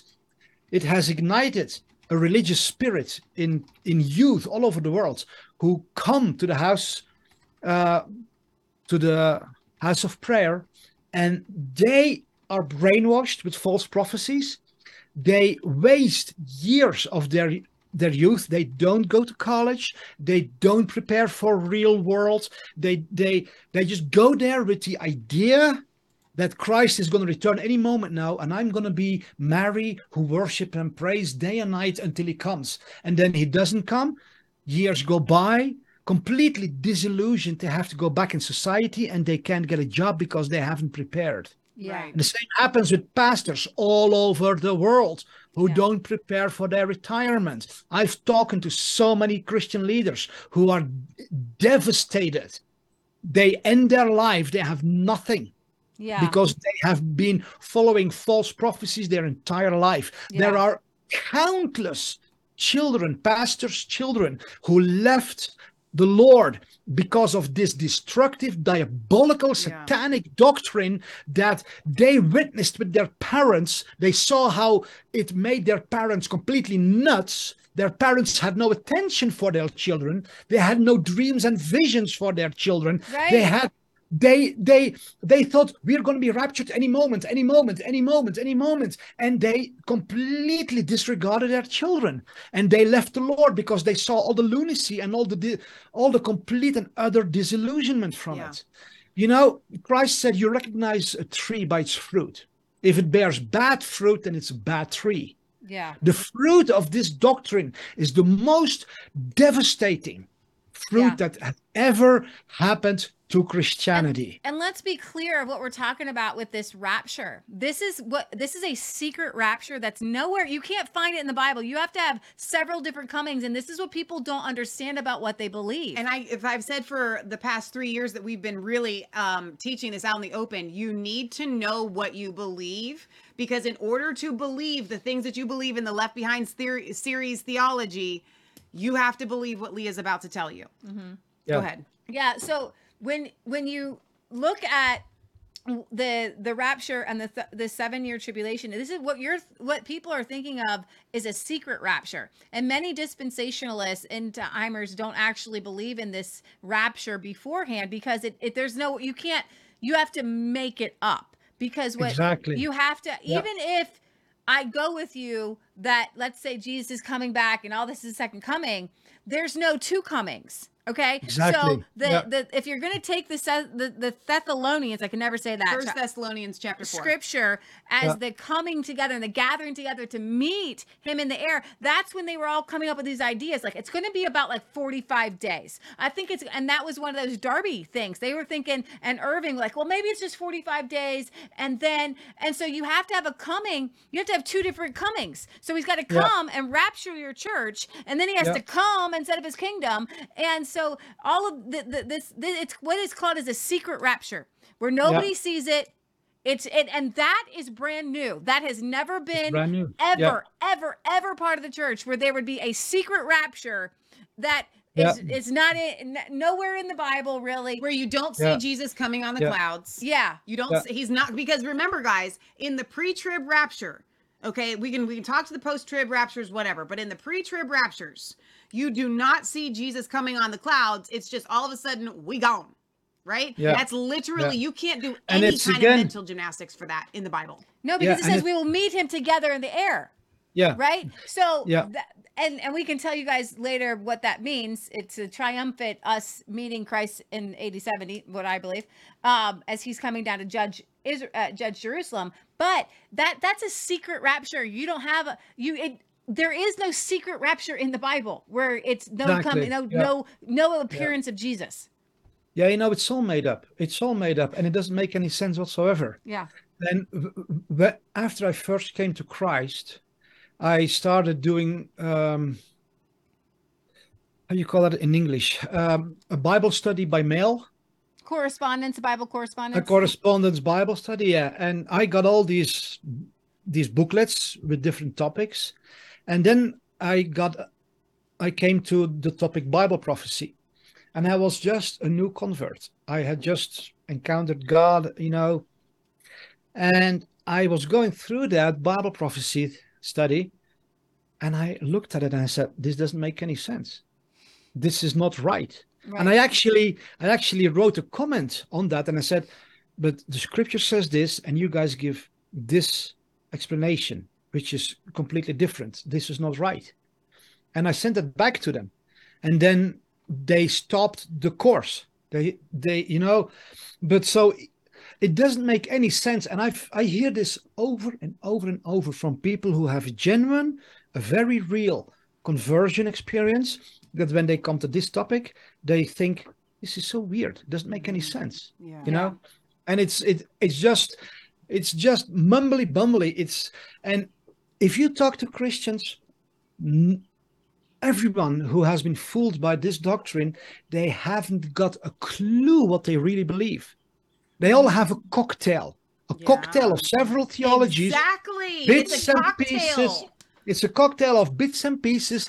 They are confused in their mind like no one else. They haven't got a clue what they're talking about. They haven't got a clue what they believe. They have never thought about it. I had never thought about it. Yeah. When I believed Christ is going to return and he's going to sit in the temple in Israel. Yeah. Goodness gracious, that means that you're going to have to stand in a queue for days. Yeah. Be like the Muslims never get to who talk go to on a Jesus. pilgrim. Yeah, You'll who go never on a get to talk to pilgrim. him. No, he'll just be there. Hi, Jesus. I traveled the whole day Yeah. to be here. Right. Behind you, there'll be 5 million people. Move on, please. Yes. Yeah. It's such a, and then the whole idea of a physical rapture, it gets very hilarious when you start thinking about it. Yeah. The idea, they're talking about that they will fly through the sky and they will meet Jesus in the clouds physically. Right. I've been telling people, you better get a really warm jacket, guys, because it's freezing cold out there. No, your clothes stay behind. I've seen the Left Behind movies. Your clothes stay behind. Make So sure you got clean they underwear have on, to because make- someone's gonna have to pick that pile up. Yeah, so they have to put a warm jacket on their roof, so that if they shoot through the roof, they go in their jacket. Otherwise, they're going to freeze to death. And then, okay, so Christ is going to appear physically. It's all physical, and it's physical. Not spiritualizing, and it's physical. Okay, it's physical, right? So there are about 2 billion Christians. Imagine 2 billion Christians. Christ is on one spot in the clouds. A lot of people are going to be traveling for hours through the sky before they meet Christ. Okay. Then there's going to be this crowd around him. They won't even see him. Yeah. If you have 2 billion people around Jesus in the sky, Guys. it's such a ridiculous And idea. here's the thing, and my mom's in the chat telling me, okay, we got to wrap it up because it's been 3 hours, but it's gone by really fast. Christy, and I love you. Please don't ever stop coming in the chat, because your comments spur me on and they make me excited. And so forgive me if I face palmed when I was reading your comment. You're like, at what point in 70 AD did we get caught up together with those risen and meet them in the clouds to always be with the Lord? That's a childish way to argue for or against a point. It's figurative. It is spiritual. It's not literal. And throughout the entire Old Testament, consistently, God speaks to his people figuratively. It's not spiritual language. And so it's not, guys, it's not a literal. It's not literal. It's just not literal. I don't know how else to say it. We don't And it's have to- also wrongly translated. Yeah. When we read these words in the Greek, or actually we should go back to the Aramaic, but Peter said about Paul, his letters are very hard to understand because Paul is a very spiritual person. Right. So that's exactly what you're saying. So we read an English translation of something that, what was Paul talking about? When you read it in the original language, then what he said was basically this. When Christ comes, then finally we will be united with him. Yes. It's We will be beautiful. one with him. We will meet him.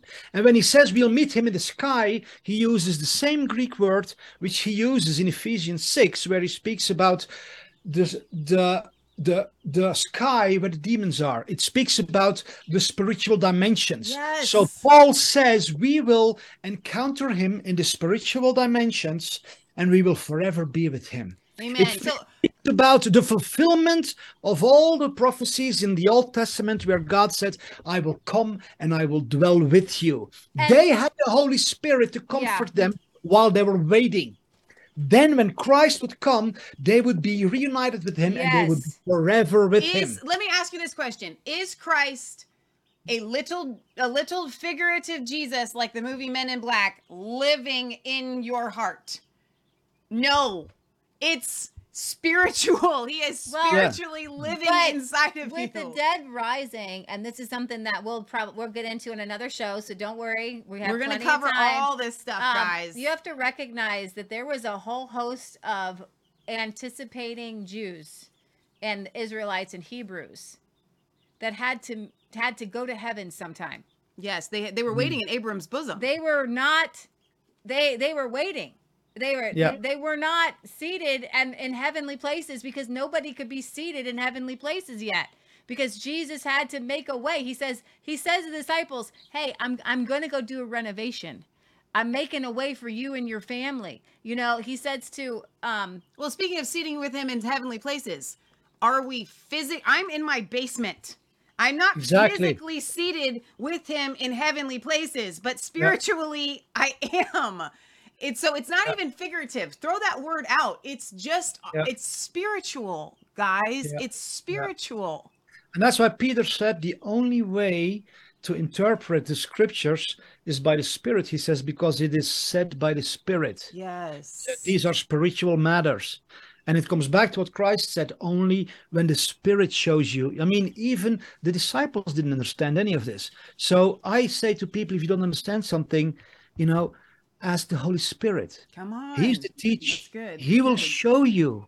He will show you. There was only one thing that I knew when I started out on this journey. I knew one thing. God has always been speaking to me about his presence. It's all about him being with us. That's his plan. That's his desire. That's what everything's about. That's what empowers us. That's what this world needs. People who walk and dwell in his presence. Amen. yeah. Who don't think, Lord, will you come to me? No, who say, Lord, open my eyes. The fact that you are here. And when I pray, I used to strive in prayer, Lord, I want to be with you. And the moment I stopped that and I relaxed and I said, oh, Lord, it's so amazing that you are here. And I really, thank you that you are here. And immediately his presence, I start feeling his presence like, oh my God, you really respond to that. Wow, come on. That you are truly here, Yes. You are here. That's so good. That's a good note to end on. Well, I wanted to say and finish my thought. I did cut you off. I'm sorry. When it came to Jesus raising Lazarus from the dead, Martha came to him and they both said, well, both Martha and Mary, if you had been here, then Lazarus wouldn't have died. And Jesus says to Martha, he's going to live again. Basically, I got to get my quotes all mixed up because my computer died on me. But he's only sleeping. Yeah. He says he's only sleeping. He says, and then Martha says, I know he will rise again at the resurrection. And Jesus says something and it blew my mind. And when you understand this, he goes, I am the resurrection. You don't understand, guys. I know it's going to be this bodily resurrection and it's going to be fantastic. And my brother will rise again. And he's like, I'm here, baby. I am the resurrection. And we know this because he says the second death can't touch any of us. Exactly. We've all already, here's the cool thing. This is how you spread the gospel. If you die now, you don't have to die later. But if you don't die now, you're dying later. Okay? So when we have died with Christ, we all have to die at some point. We choose to die with Christ now, and we are now risen with Christ now. We are seated in heavenly places. When I die, I don't die. Okay? Yeah. I live forever. The second death has no hold on me. And that's what people need to understand. When Jesus was, they had the wrong impression on the resurrection. just like they had the wrong impression on setting up the kingdom. Exactly. Yeah. Yeah, it's all a misunderstanding. It's all carnal, fleshly, earthly thinking. And, I also want to say to people for whom this is new that, it's okay to have questions, Yeah. but don't let something that you don't understand yet keep you from entering in that which you do understand. A good example is that I don't know how the engine of my car works. I'm not a mechanic, but I know the car drives. So I get in and I drive the car. There are a lot of people who refuse to enter into the presence of God, enter into the promises that are fulfilled in Christ, enter into the kingdom that Christ has established, because they don't know how this little thing works. That's as silly as saying, I'm not going to get into that airplane because I don't understand how these 500 little buttons work. Right. Right. No, it doesn't work that way. Right. Christ said you come as a child. Yeah. You enter the kingdom as a child. Amen. And then as you grow, the Spirit answers questions that need to be answered. That's so good. There are so many questions that, so many people ask me, so what about the 1,000-year reign? I don't know. I don't care. It's behind me. Right. Why would I bother about, there are things that I personally need to enter into this relationship with the Father. The Holy Spirit will explain to me. But we have to shift from our mind to our heart. Yeah. Oh, that's so and just good. say, Lord, I understand Christ came. He established his kingdom. Yes. And, I've written a book and I'm hoping that it will, I hope it's out very soon as well. It answers the vast majority of We questions that people really need. Hopefully this will be a catalyst for you to do that. Yeah. For our viewers, know that tomorrow is Mom's birthday. If you Our guys- mom is our in the mom, chat. Patriot Gallery. If you guys want to send her a letter, you still can. P.O. Box 107, Milford, Ohio 45150. All she really wants is for people to watch her latest blog that is on Rumble. So she does. My blog. mom does videos too. So go watch Patriot. What do you know what it's called? I'm gonna look at it up right now. And then David, before you go, and like I said, we could talk all night, And we will have you back on. We will definitely have you back on, especially if you get something special from the Lord that you want to give. Would you end us in prayer and just help people to understand things? Did you get the link? I think she's just written it. I don't know that she's recorded it yet. Okay, so go it'll to be upcoming. Isaiah 58 Ministries.com. .blogspot.com. Oh, thank you. .blogspot. It's a blogspot. Okay. Yeah. All right. Would you pray? Would you pray for us? Yeah. Father, I thank you that you are so good and so kind and so faithful and so loving. Thank you, Lord, that you are such a wonderful, wonderful Father. Thank you, Lord, that you are here with us and that you care about us, Father. You understand us, you feel for us. I pray, Lord, that you will truly open our mind, our spirit, our heart. I pray, Father, at this moment that you remove the blindfold from your beloved children that has been placed on all of us by the enemy. Yes. The enemy who wants to blind our eyes for your goodness, for your truth, for your presence, for everything you have for us, Lord, for your glory, your calling. I pray, Holy Spirit, what Paul prayed for the Ephesians. I pray, Holy Spirit, that you open the eyes of our hearts. Yes, Lord. That we will see the incredible power, the incredible riches that are in Christ, who was raised from the dead. I pray, Father, also for myself and for these amazing ladies, Father, and for all the people worldwide who are beginning. Father, we're only just starting to understand this. We're only just starting to enter into what Christ actually accomplished for us. That which is so glorious that Paul said it's far more glorious than Moses' face that was shining, so bright that he had to cover it. Holy Spirit, Spirit of truth, Spirit of revelation, I ask you, work in us, open our heart, open our mind to see, to understand, to behold, so that we can really be transformed completely by understanding who you are. I pray, Lord, that you will pour out an incredible desire over your people worldwide to know you and to know the truth. I pray that you pour out a hunger a hunger of desperation, an incredible, unspeakable, and unquenchable longing to know you as you truly are. Because Yes. that's what this is all about. This is all about knowing who you truly are. Father, I pray that you give us a hunger that will never die, so we will seek and seek to really know you as you are. And I pray that this will happen over your people worldwide, that an amazing awakening will be ignited all over the world with leaders and people all over the world that will suddenly be flooded, be compelled by a desire, a hunger so deep that they will cast off all fear and everything that hinders them, and they will run to know you better than anything else. Yes. Because that's what's keeping people. They have no hunger for you. They're satisfied with their false deceptions and their doctrines and their church. They have no longing or desire for you. They think that all is well.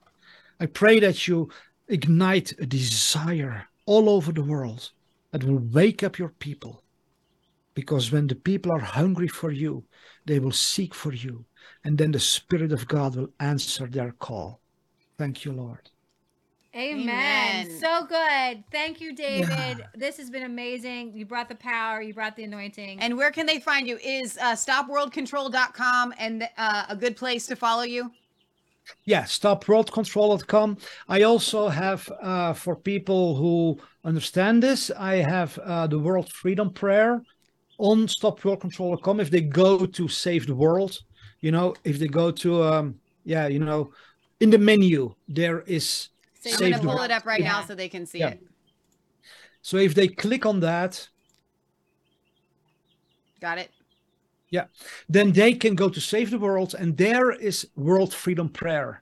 Oh, There wow. I wanna teach Christians, the sons and daughters of the Most High God, Okay. to take authority over the powers of darkness in this world, and to not pray from a position of defeat and despair, but declare in the spirit realm the judgment of Perfect. God over the darkness. That's To awesome. really rise up as an army of intercessors and prayer warriors and prophets that will really say no against evil and be effective in their Yes. spiritual warfare. Wow. Okay, that's an amazing so resource. Good. Oh, I love that. Thank you for that. And as a reminder Woo. to everybody that's watching, you know that we're only together with David because of our friend Corey Gray. I want you to get his book that's already out, Born Again as Kings. You can get it on Amazon by Corey Gray. It's life-changing book. It will answer a lot of questions and get you down this path. It's a huge Yeah. resource. And when David gets his book out, We'll be soon- pushing that too. Yep. And remember, Spiro Pictures is doing 20 minutes of revelation. So subscribe to Spiro Pictures. Corey and Serge and Jason are doing the Kingdom Roundtable every Monday on the Kingdom Roundtable Rumble channel. Breakaway Kingdom Hub is putting out content. So there's a whole host of resources that I have added to the Revelation Red Pill Academy /Wednesdays tab on resistancechicks.com. I worked on that this morning so that you guys have all of this stuff. I'm going to add David's Stop World Control to that page as well, so that you guys can understand that we've got a network that God is pulling together these amazing men and women of God that are putting this message out. So David, thank you so much for coming on our show. This is not the last time that we will have you on Revelation Red Pill Definitely Wednesdays, not. for sure. Yeah, well, I'm really amazed by you girls. So I'm honored to be here, and I'm excited to see what the Holy Spirit is doing. It's awesome. It's pretty exciting. It is very exciting. Amen. All right, you guys, we will see you next Wednesday on Revelation Red Pill Academy. We're going to have Serge and Jason and Corey back on to finish Matthew 24 and then go into Matthew 25, which is going to be really exciting. So do not miss that. Remember, it's not just a conspiracy theory if it's actually the truth. We love you. God loves you. God bless. And we will see you next time. Thanks again, David. Bye-bye.